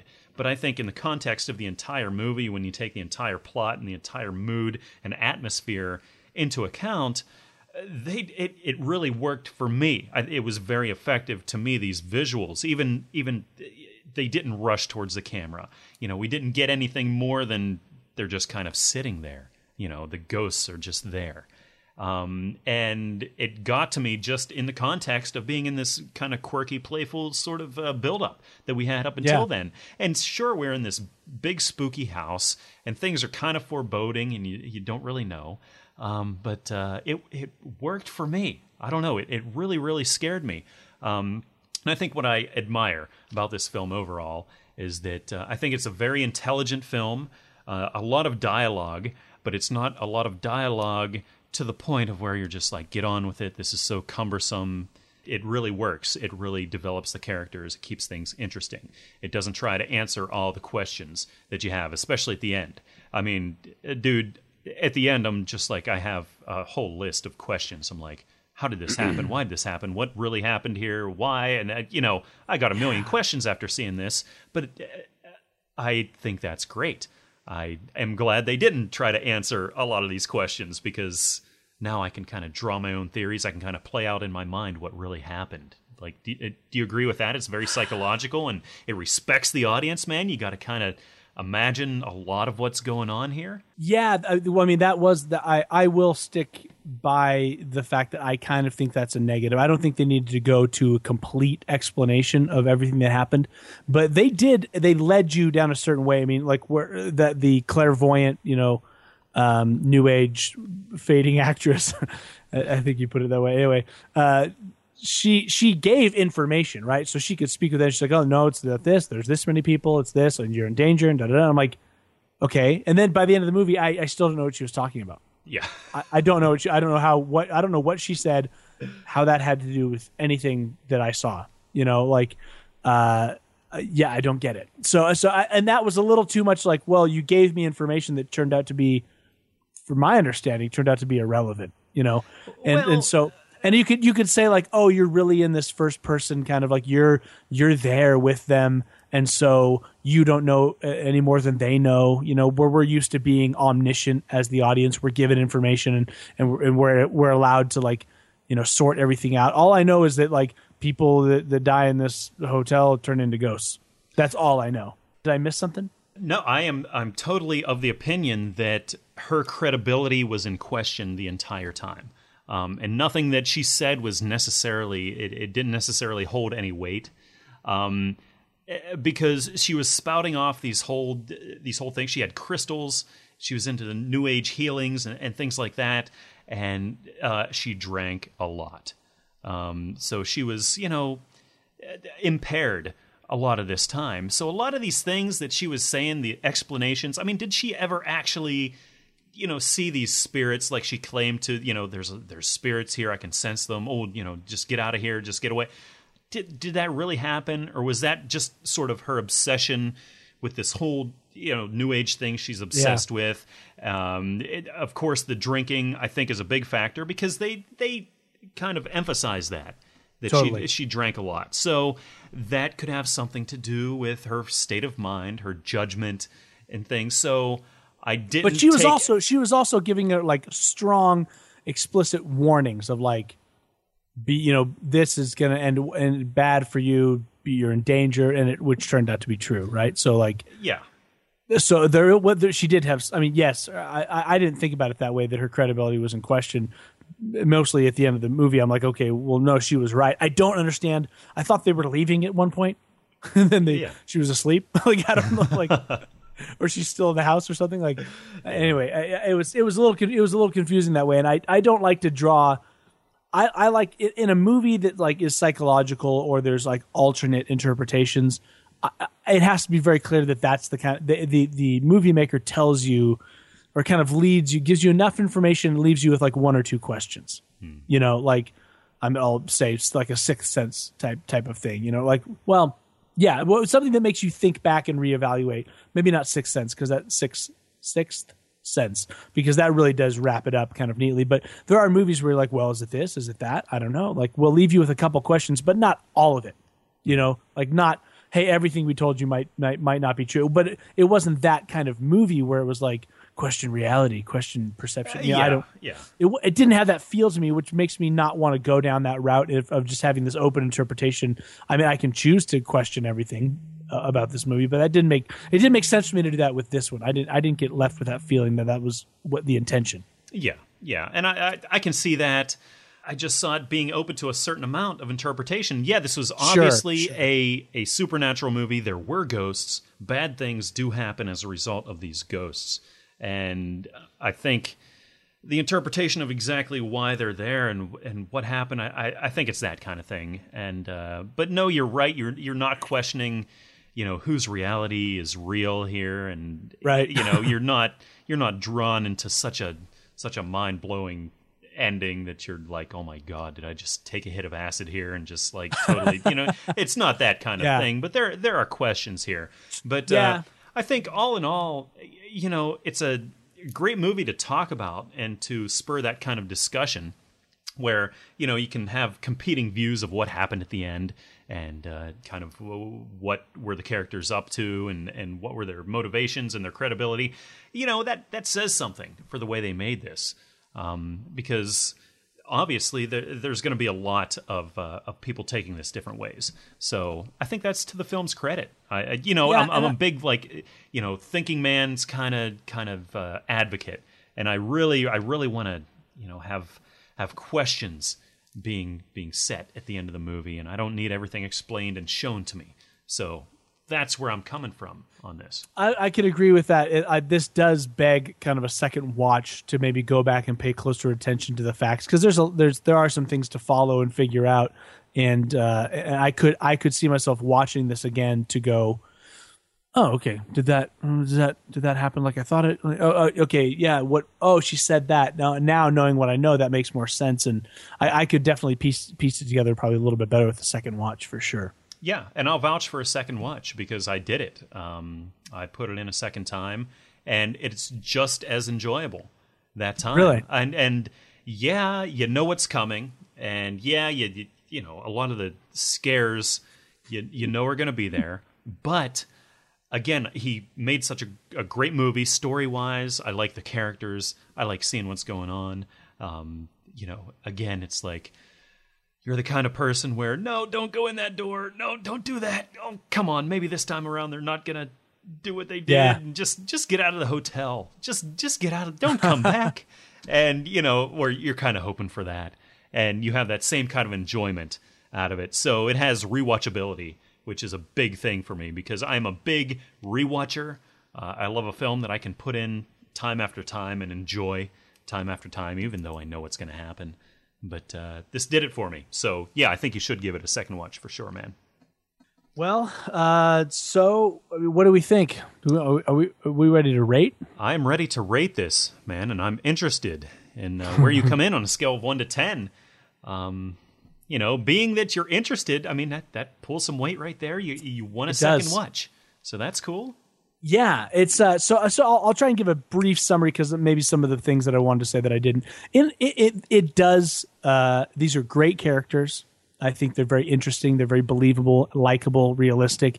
It does have a certain mood to it. The first half, which is a little bit more comical. One of the things I didn't mention is this had a Goonies feel to it for some reason. It might have been the score that went along with it, but it was very much. It felt very adventure-y and Goonies like. Yes. For a good portion of it. Then it changes and it gets really intense, and the music changes as well, and it gets scarier, and all of the things you're afraid of start to become visualized.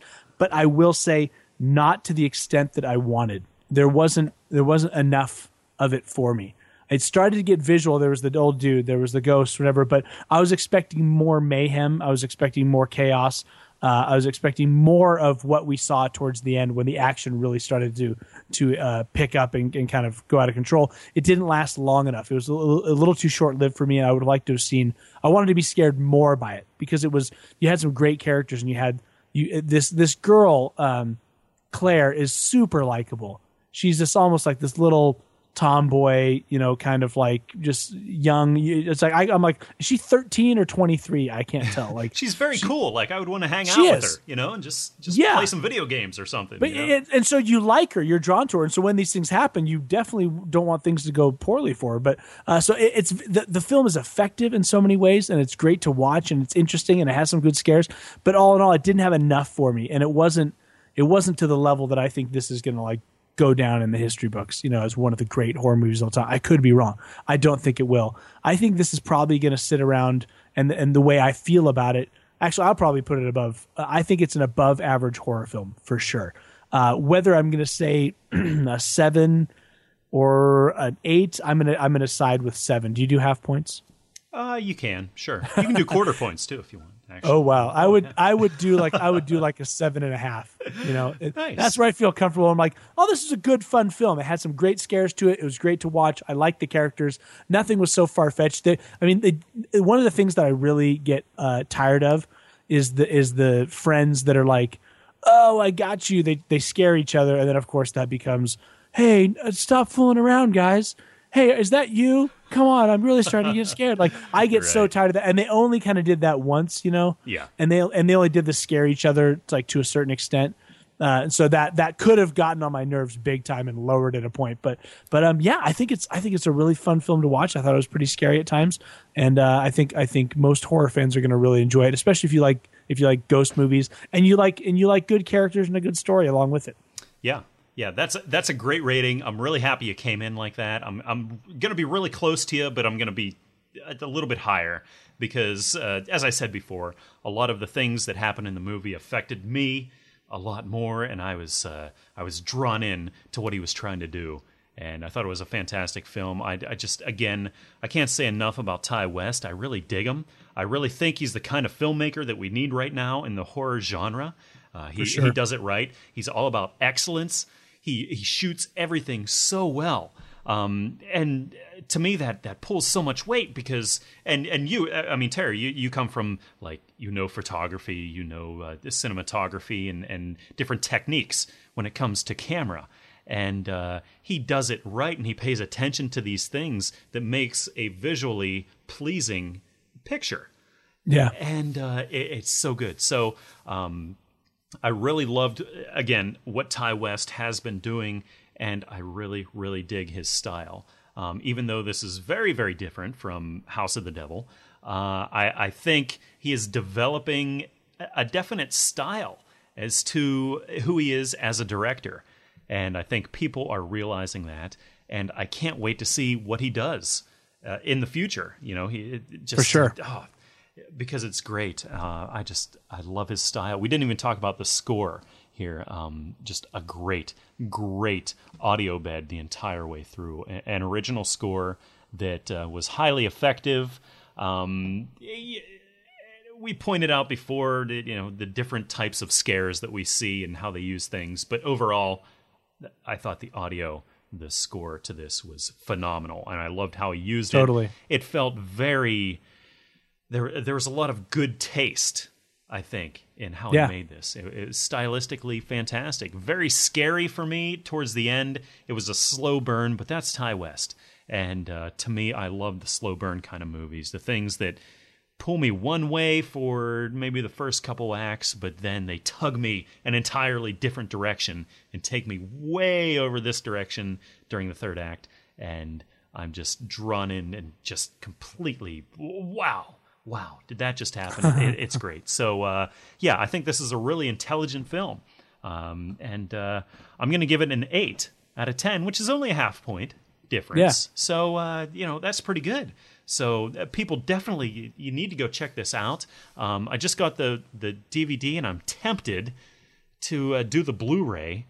But it's like, do I want to buy it twice? I don't know. But I've already watched it, and I can't wait to share this with more people and to watch it a third, fourth, fifth time, because I think this is the kind of movie I can show people comfortably.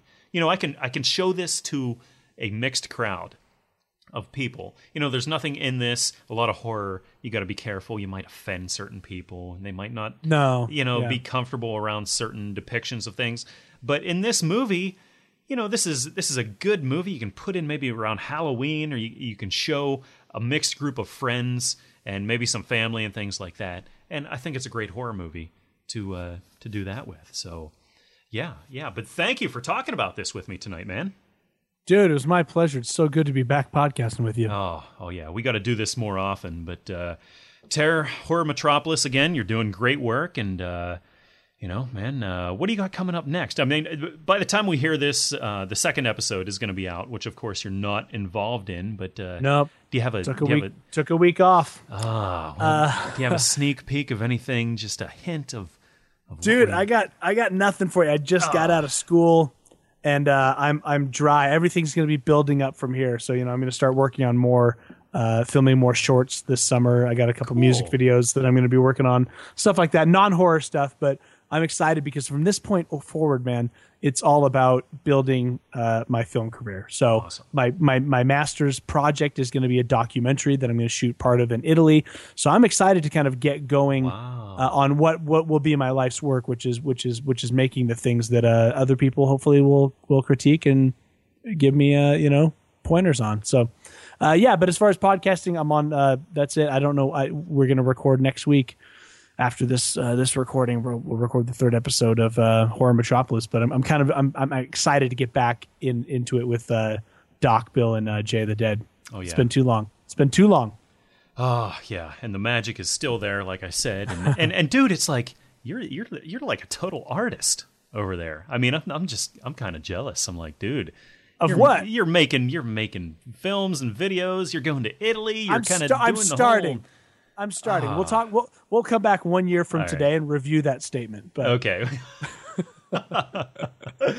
No, that's great. But thank you again for your time tonight and talking with me about this film. And hopefully we'll do this again, man. It's been my pleasure. I look forward to the next time. All right. Good night, brother. See ya. The human being you once knew is dead. I am the Zombie King! Well, if you just so happened to be at Landmark Cinemas in Peoria, Illinois this past Saturday by any chance, then you were treated to the premiere of a new short horror film called Myctophobia. And with me right now are two of the people who were involved in this really, really cool piece of horror. First of all, I'd like to welcome writer, director, Brian Wolford. Brian, thanks for coming on tonight. Oh, thanks for having us, Corey. Yeah, absolutely. And also, we have the star of the film with us, Kitsy Duncan. Great to talk to you tonight, Kitsy. The pleasure is all mine. Oh, well, I appreciate that you guys could take your time and talk to me about this short because, Brian, you've really made a fantastic film here. I had a lot of fun watching it. I really appreciate that you kind of gave me a special pre-screening of it and you wanted to hear my thoughts and I really, really enjoyed it. So just for the listeners here, can you give us kind of a quick rundown of what Myctophobia is about? Well, Myctophobia is a real condition, and Myctophobia is actually the fear of darkness. And this movie specifically deals with a woman named Kelly who has an intense fear of the darkness, feels like there's some sort of weight that's on her, and she is left at home by herself for a couple of nights when the lights go out, and suddenly she's seeing a bunch of weird stuff in her house, and it sort of boils down to is something really going on, or is this all just part of her fear inside of her head? Right. And Kitsy, you did a great job in the role of Kelly. How'd you get Thank you. how'd you get involved with Brian here and getting this role and getting things going? The place most indie film networking happens, which is Facebook. Awesome. That's really cool. And you've been in a lot of different productions through the years here, but you've started out doing a lot of modeling, and then it kind of got into acting after that. So you're doing a lot of horror type things. What draws you to the horror genre here, as opposed to like being a romance kind of thing or anything like that? I do love the horror genre myself. Not until recently, though. I used to be terrified of them. Kind of like Kelly was terrified of the darkness. It's just such a great crowd of people, and the networking online is so fantastic. Both Brian and I are both in the Midwest, and it's not Hollywood. So, honestly, the best way I found to get in touch with a lot of these horror directors and producers is via Facebook and Twitter, and I've met so many great people, and Brian was absolutely amazing on set. It was so much fun, met some great people, and I think he did a fantastic job. Oh, you. Oh, you. Brian, you did do a fantastic job with this, man. Everything coming together. I mean, the production on this, I thought, was fantastic. Just from the look of it, the cinematography, especially like the audio was really, really good too. It was so effective.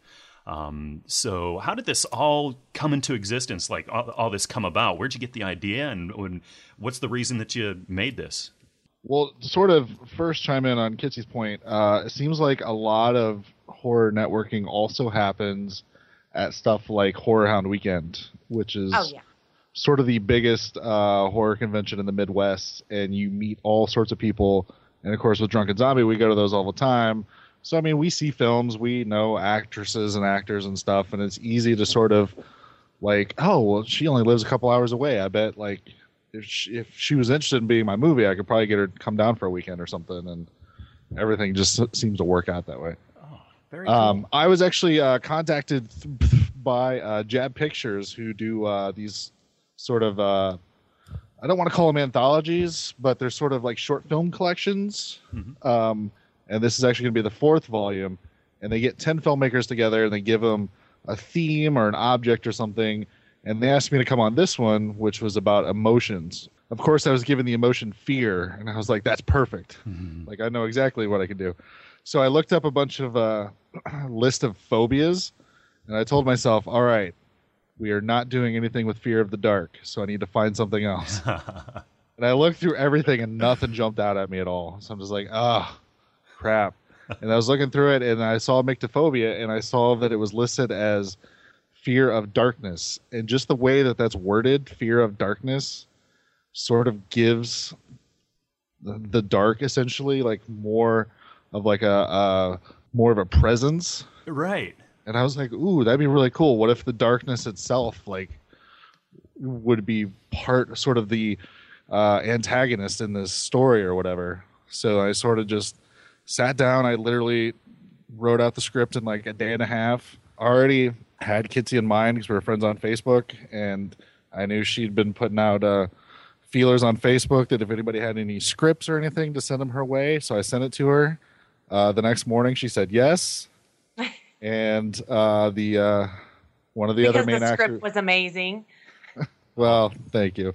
I would more think she was just knew she was going to be bored that weekend and figured she'd just come film instead. But whatever. And then I'm really good friends with one of the other actors, Steve Christopher, that's in it. And so I asked him, and he's like, and basically with Steve, it's like, hey, Steve, you want to be in a movie? And he's like, yeah.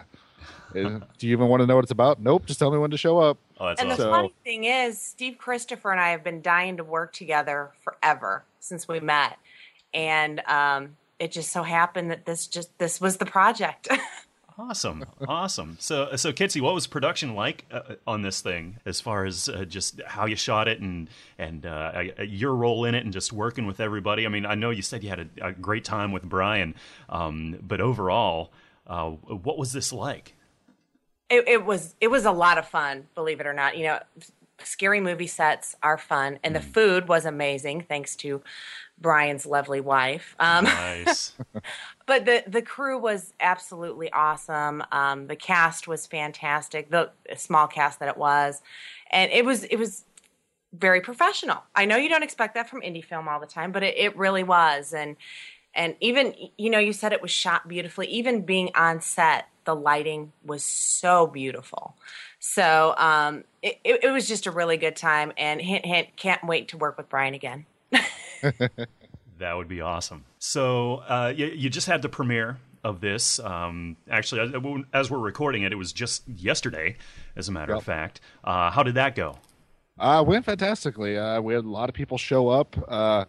We decided, this probably isn't going to play on a big screen all that much, so let's just get together. And through Drunken Zombie, we run a monthly double horror feature at a local theater. And so I asked them, like, hey, I got this short film. I kind of want to hold a premiere for it. Can we hold it here?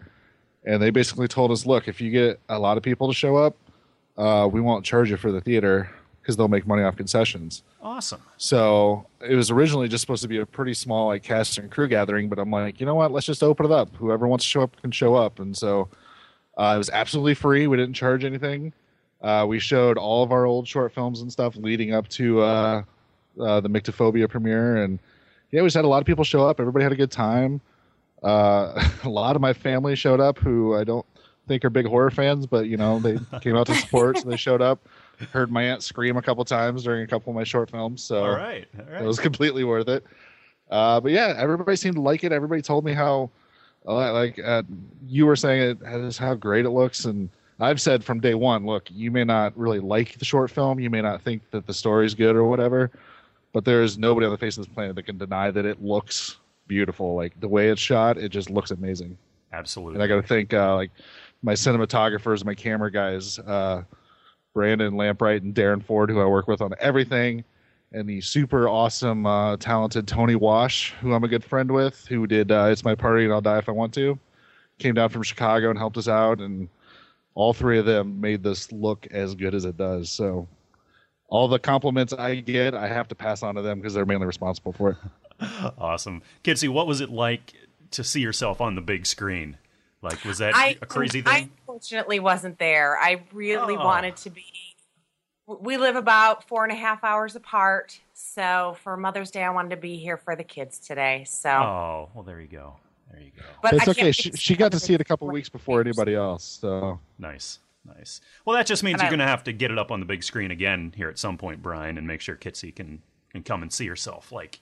Humongous. The premiere we had is sort of just like the local, like, hey, all my friends and family can come out. Technically, the real premiere is going to be at Days of the Dead in Indianapolis, July 6th.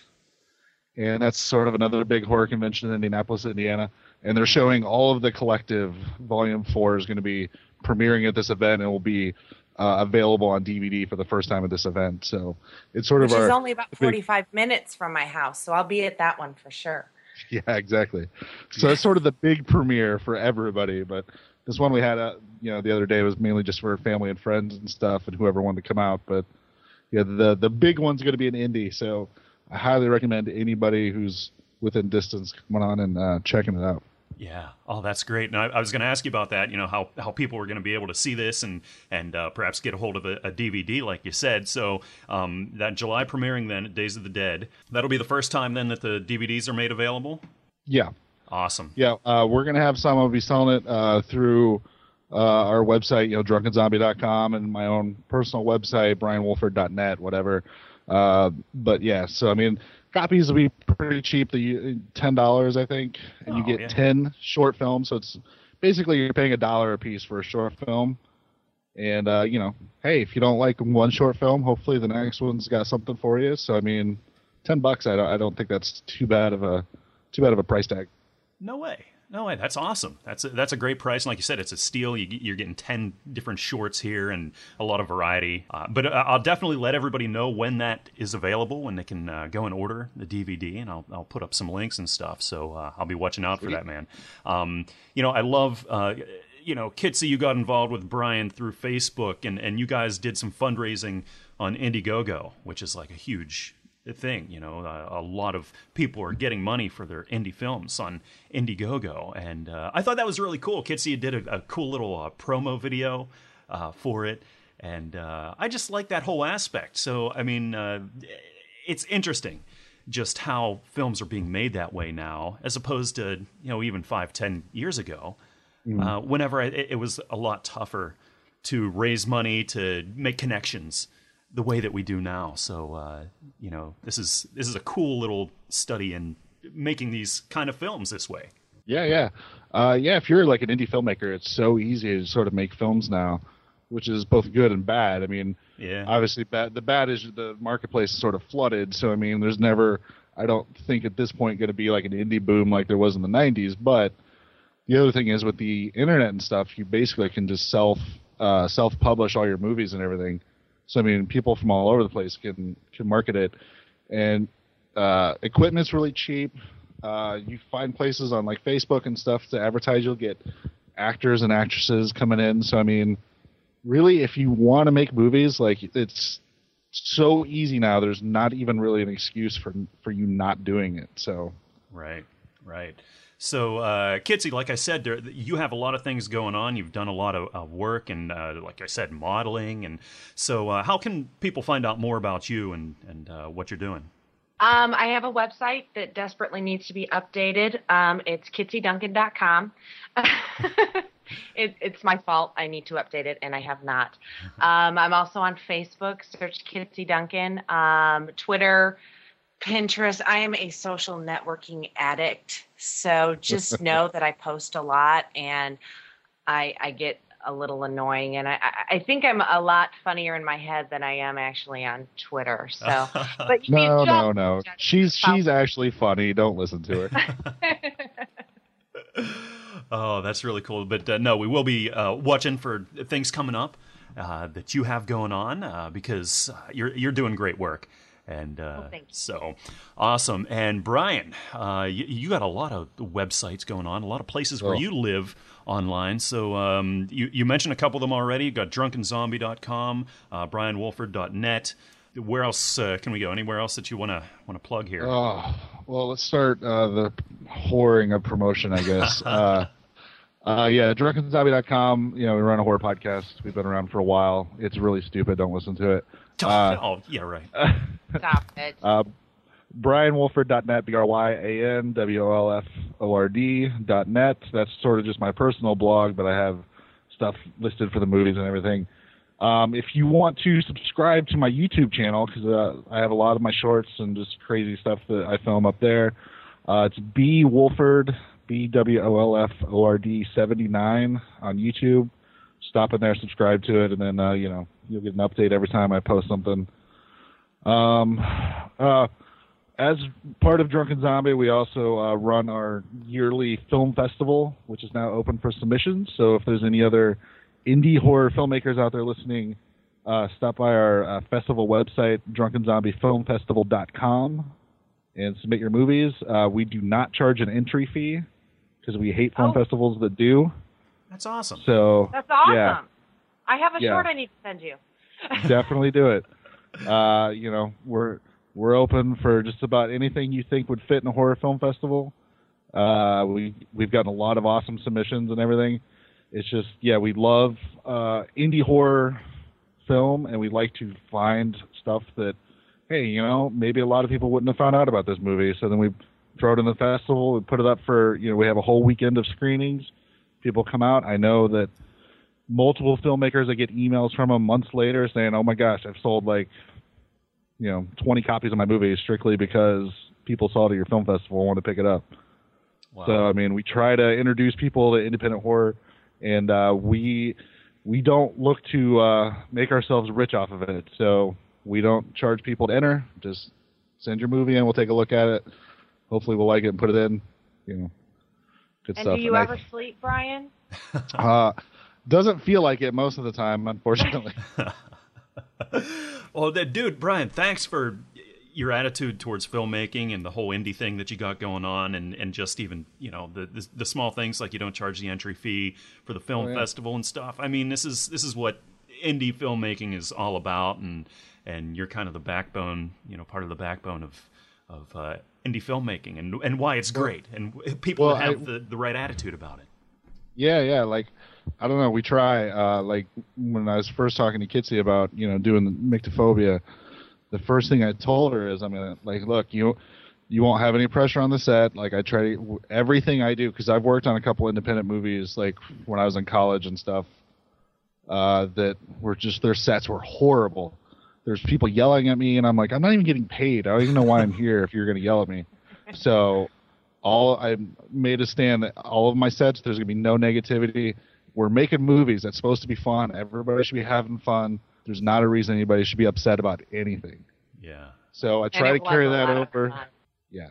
And I try to carry that over into other stuff. It's like, it's movies. Movies are, you're supposed to enjoy movies. It's supposed to be fun. Like, everybody makes it all about, oh, we need to make money off stuff and blah, blah, blah. It's like, that's not fun for anybody. So yeah, we try. And sure, it's nice if you make money off of it. It's not like you're against that at all, because I'm sure you'd love to love to cash in on your love of what you're doing here, and because you obviously have a passion, and it'd be nice, but it's not always it's not what you're shooting for. It's not the goal. Yeah. So it's not like with the film festival. I mean, realistically, there's no reason for us to charge an entry fee. Like, we would not really use that money for anything that we're lacking without charging an entry fee. Yeah. So it's like, yeah, fuck it, we won't charge an entry fee.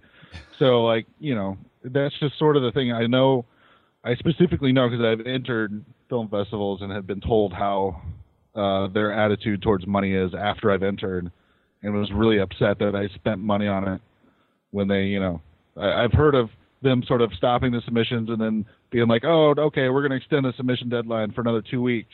And I send a movie in, and I find out, like, oh, no, they had their lineup already, like, nailed tight, and then just opened up the submission to get more people to submit so they get more money to come in. Like, they were never planning on picking any of those movies. So I was like, well, that's... Bad. Yeah.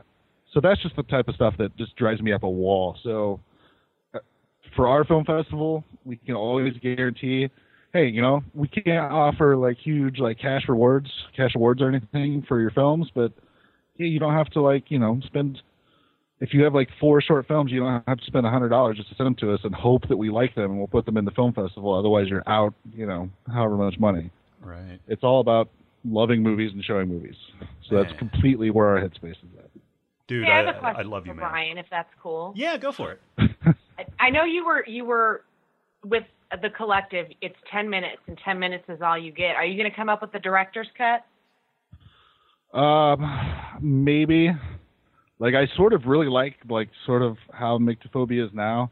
There's maybe a couple of things that I would maybe want to throw back in, but at this point, don't get me wrong. I love it the way it is. I was just curious because I know you have more footage, so.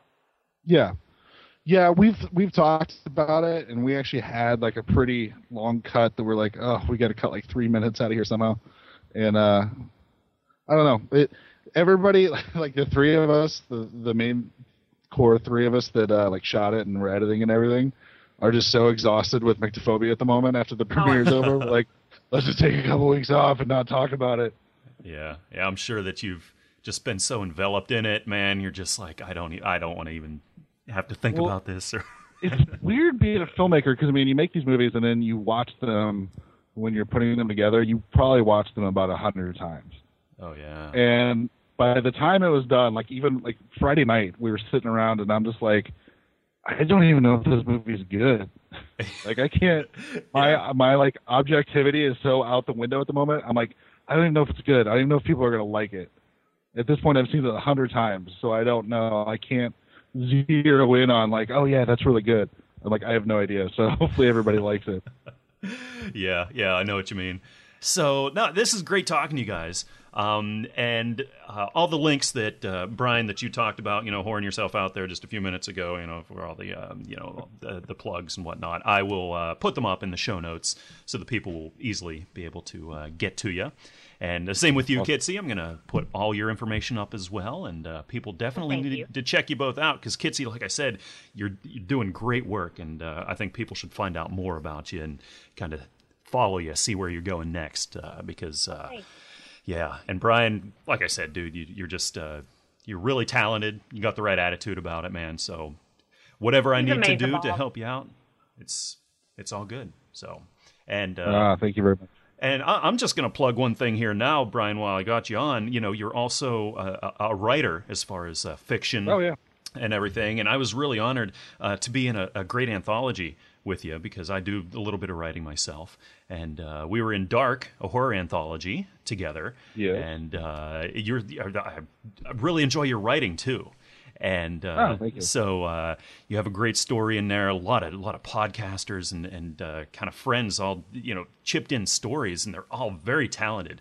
So I think people should go and seek out Dark, a horror anthology. So that was a lot of fun, and appreciate you including me on it. Oh, it was awesome. Like, your story was great. Otherwise, we would have been like, yeah, this story's not so good. Let's kick him out. Yeah. Oh, I know. Yeah. Dark was awesome to put together. We were hoping to do like a sequel to it, and me and Steve Wands, who was my co-editor on that book, we both, like, our lives just got completely crazy, and we just never got around to it.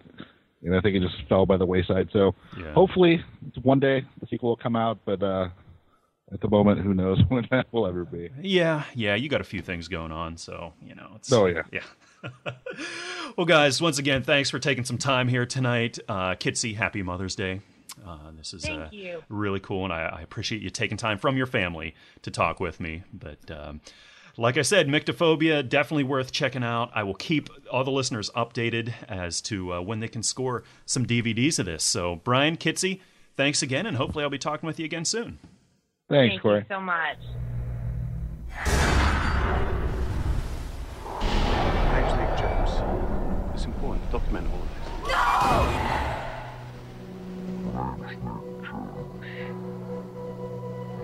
The entire country is in utter chaos.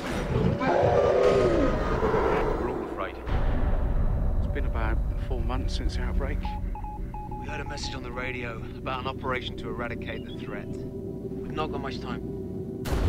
We got contact on the perimeter. I don't know how to bridge the compound. We have to engage. Getting out of here. Fall back!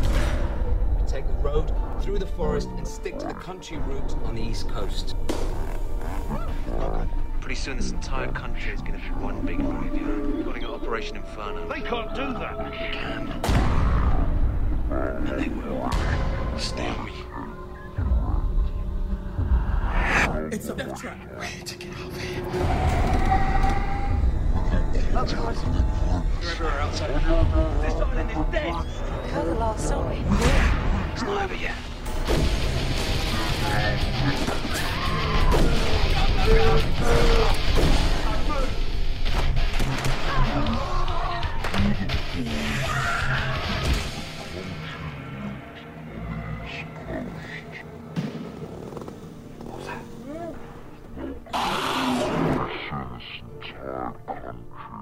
Back in 2009, I believe, there was a zombie movie that came out. It was found footage called The Zombie Diaries. I really, really loved that movie, and maybe that I'll talk about that on an upcoming show, because I have talked about it on other podcasts. On the Midnight Podcast, I reviewed it, so you might have already heard me talk about it and how much I liked it.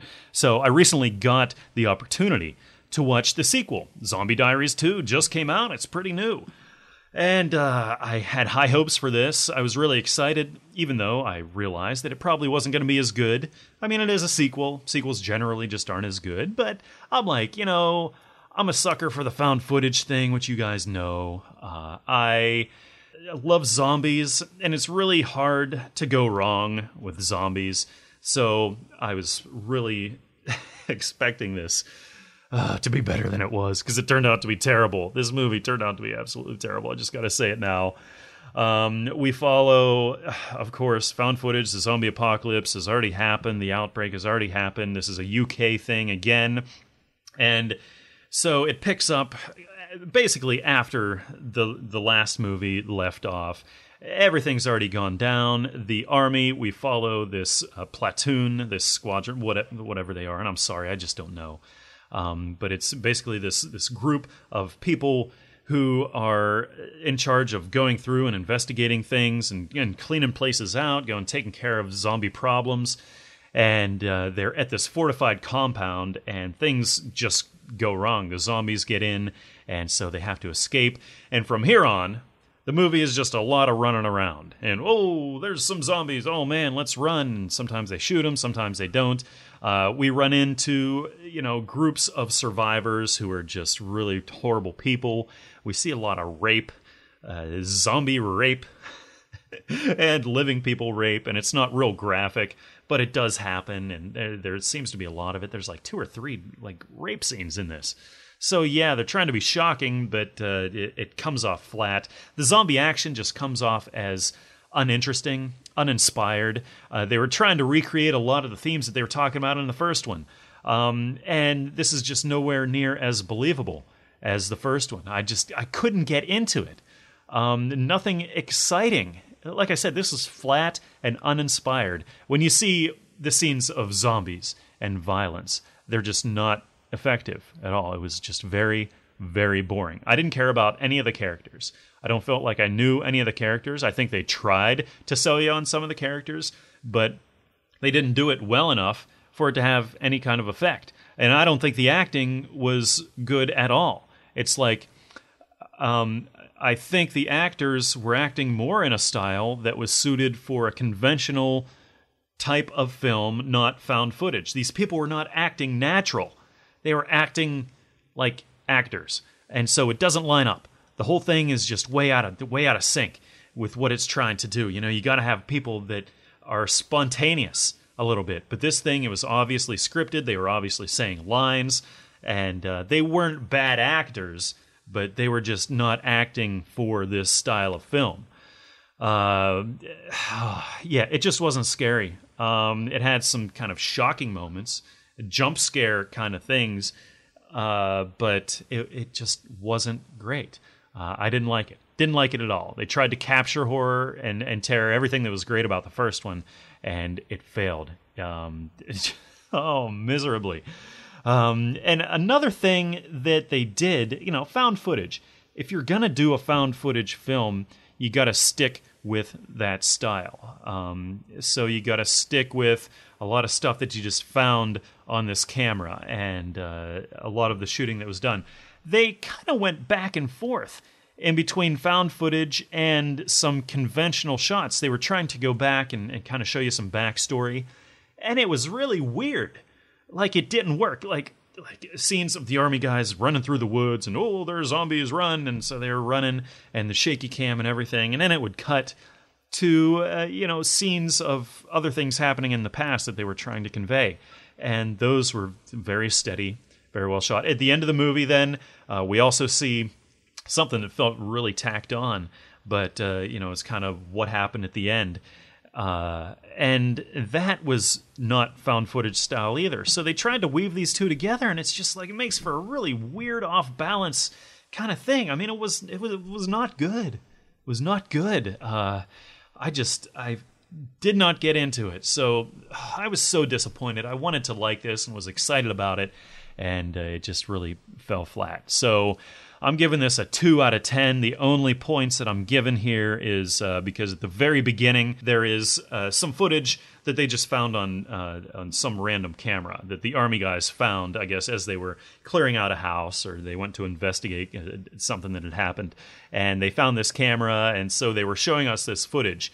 And that was really the best part of the movie for me, because it was of these people, and they're having a birthday party for their little girl. And it's during the whole zombie thing, and they realize it's dangerous, but they're still trying to kind of run their life as usual and giving the girl a birthday cake and whatnot. And then the zombies come in, and it's kind of a creepy little thing, and that was kind of cool. But other than that, the whole rest of the movie sucks. So 2 out of 10, Zombie Diaries 2, don't see it, stick with the first one, and just appreciate the first one for what it is, because that is a great movie. Watch your tongue, boy, if you like this job. Like this job? Like this job? A couple episodes ago, you'll remember I talked with a great guy, Franklin from Cypher Films. I had a great time talking with him, and I know you guys had a great time listening to that, and thank you for your overwhelming feedback. It was really great, and I hope to talk with Franklin a lot more.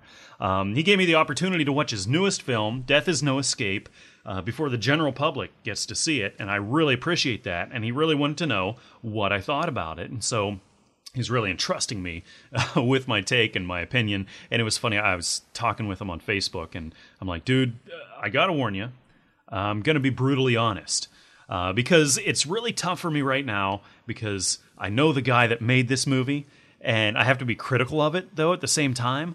Franklin is really, really cool. I really, really like him. But it's like, I gotta be fair, balanced about the film, because I'm a critic. I gotta be a critic. Gotta be a critic, and it's a bummer. Everyone hates a critic. But no, I have to be fair. But Franklin, again, thank you for giving me the opportunity to watch your film, because I can tell it was a labor of love. There was a lot of passion going into this, and that's a lot of what this has got going for it. We talked about the low-budget nature of this, the no-budget nature of this, and we see things that plague all low-budget films of this kind. In parts, the acting isn't great, and we especially see that during the times of dialogue. There's a lot of dialogue going on here because there's a lot of personalities kind of going back and forth, and we see a lot of things happening. And unfortunately, some of the acting is just kind of stale. It's not great, but that's the thing. In these kind of movies, it's a lot of friends. It's just a lot of people that just want to make a movie, and they're passionate about the same thing, so they want to go in and do it. So no, they haven't been trained, and they don't have a lot of experience in doing it, and we see some of that in here. So some of that is kind of weak. We also talked about the effects. Now, Franklin was abandoned by his special effects guy. We talked all about that, and he had to take it upon himself to learn how to do special effects, and wow, it's a huge undertaking. I mean, me personally, I'm involved in a lot of digital video and production, post-production and effects and stuff. And I know it ain't no picnic, especially for somebody who's just learning it. And while the effects aren't perfect and everything, you can tell sometimes, they are a lot better than I thought they were going to be. So I got to hand it to him for that. A lot of genuinely creepy moments in here. I like how he depicted these ghosts. Some of these kids were really creepy at the end. So again, I like the passion, the originality that went into it. It's hard to set yourself apart from other paranormal, haunting kind of movies because there are a lot of them out there. And I think Franklin really tried hard to do something that was different and original. And so I really appreciate that. I love the setting of the basement. That was very cool. It was a great atmosphere, and just how old, run down, and creepy, spooky. I mean, it's just a place you go in there and you're expecting it's something weird and scary is going to happen in this place. So it was a great selection. He wove in the story of the urban ghost hunters. And so that was really cool. That's kind of a big thing going on right now, a lot of these ghost hunter TV shows. And he did that really well. I like the personalities of this team, this crew of TV people that went into there. And you could tell, again, they're having a lot of fun making this. However, like I said, it is a low-budget film. You got to go into this and kind of set the bar at that level. It's not a Hollywood blockbuster. This didn't have, even thousands and thousands of dollars to work with. This was a labor of love. It was made by a group of people who are obviously very passionate about the paranormal, and they had the drive to go out and make a movie about it. And I think it was well written, but, a lot of what I couldn't get past a lot of times was just some of the execution of it. And it wasn't the camera work. I thought it was shot actually really well. I like how things were blocked and the way that Franklin set up a lot of these shots. He has a great eye for that. But in a movie, in this style that relies so much on selling the personal nature of things, selling the effects, the low budget thing kind of really was that limitation for me. But again, you got to go into this knowing what you're in for your average horror fan. I think you got to be a fan of the paranormal. And you have to be into the Ghost Hunter style things and know what's going on there. And you got to be able to understand the low budget nature of this. You got to, if something I equate this to would be like Troma. And people either love or hate Troma. They appreciate kind of the low budget, crazy style that is what a lot of their movies are. And you either love it or hate it. And I think that's what it's going to be with Death is No Escape. You're going to watch it and you're going to either love it and really appreciate it for what it's saying, what it's trying to do, or you're going to hate it because, that's a low-budget movie and, this didn't work and that didn't work. And so I think it's going to divide people that way. So when this comes out, I am going to support it. I'm going to plug it. And, hopefully you'll give it a shot and just understand that and see the passion, the creativity that went into this and be able to appreciate it for what it is. So I'm going to give this, a real middle of the road rating because again, I don't know how people are going to take this.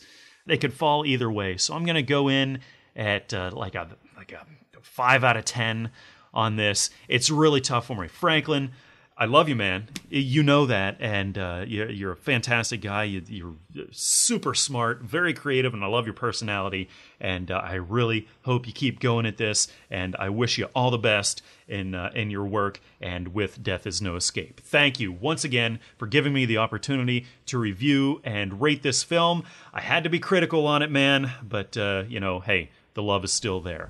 The zombies are everywhere. We're all gonna die tonight. Oh, wow. Thank you for sticking around with me. The big, long episode that I had. It was really, really fun for me to make. I just love talking with everybody this week. And man, thank you again for listening. Got to thank Dino Sands again. Check out Blood Plantation. And just a great guy, as you heard. Thanks also to Sina Palayo, Gravedigger, over at Burial Day Books. Check out burialday.com and the Gothic Blue Book, because it is a wonderful, wonderful anthology. Thank you also to Eric Kochmer, and check out Way Down in Chinatown. I'll have the link up where you can go and support the project. It is really, really worthwhile, and I think you ought to do it. A great guy as well. Also, Terror Tovey, he's the man. Thank you for coming on. Check out Horror Metropolis. You guys know that. Great, great show. And Brian Wolford, Kitsy Duncan for talking with me about Myctophobia. And that's really exciting. And keep checking back with me. I will let you know when you can buy the DVD and see it. But, man, it was great for them to talk with me tonight. So, once again, check out the official website of The Electric Chair at electricchairshow.com. My blog is at midnightcorey.com. And you can check me out on Twitter. I am still going at twitter.com/weeklyhorror. Oh yeah. That's all the different places I live on the internet. Man, once again, thank you for listening. And I hope you join me again next week for another edition of The Electric Chair.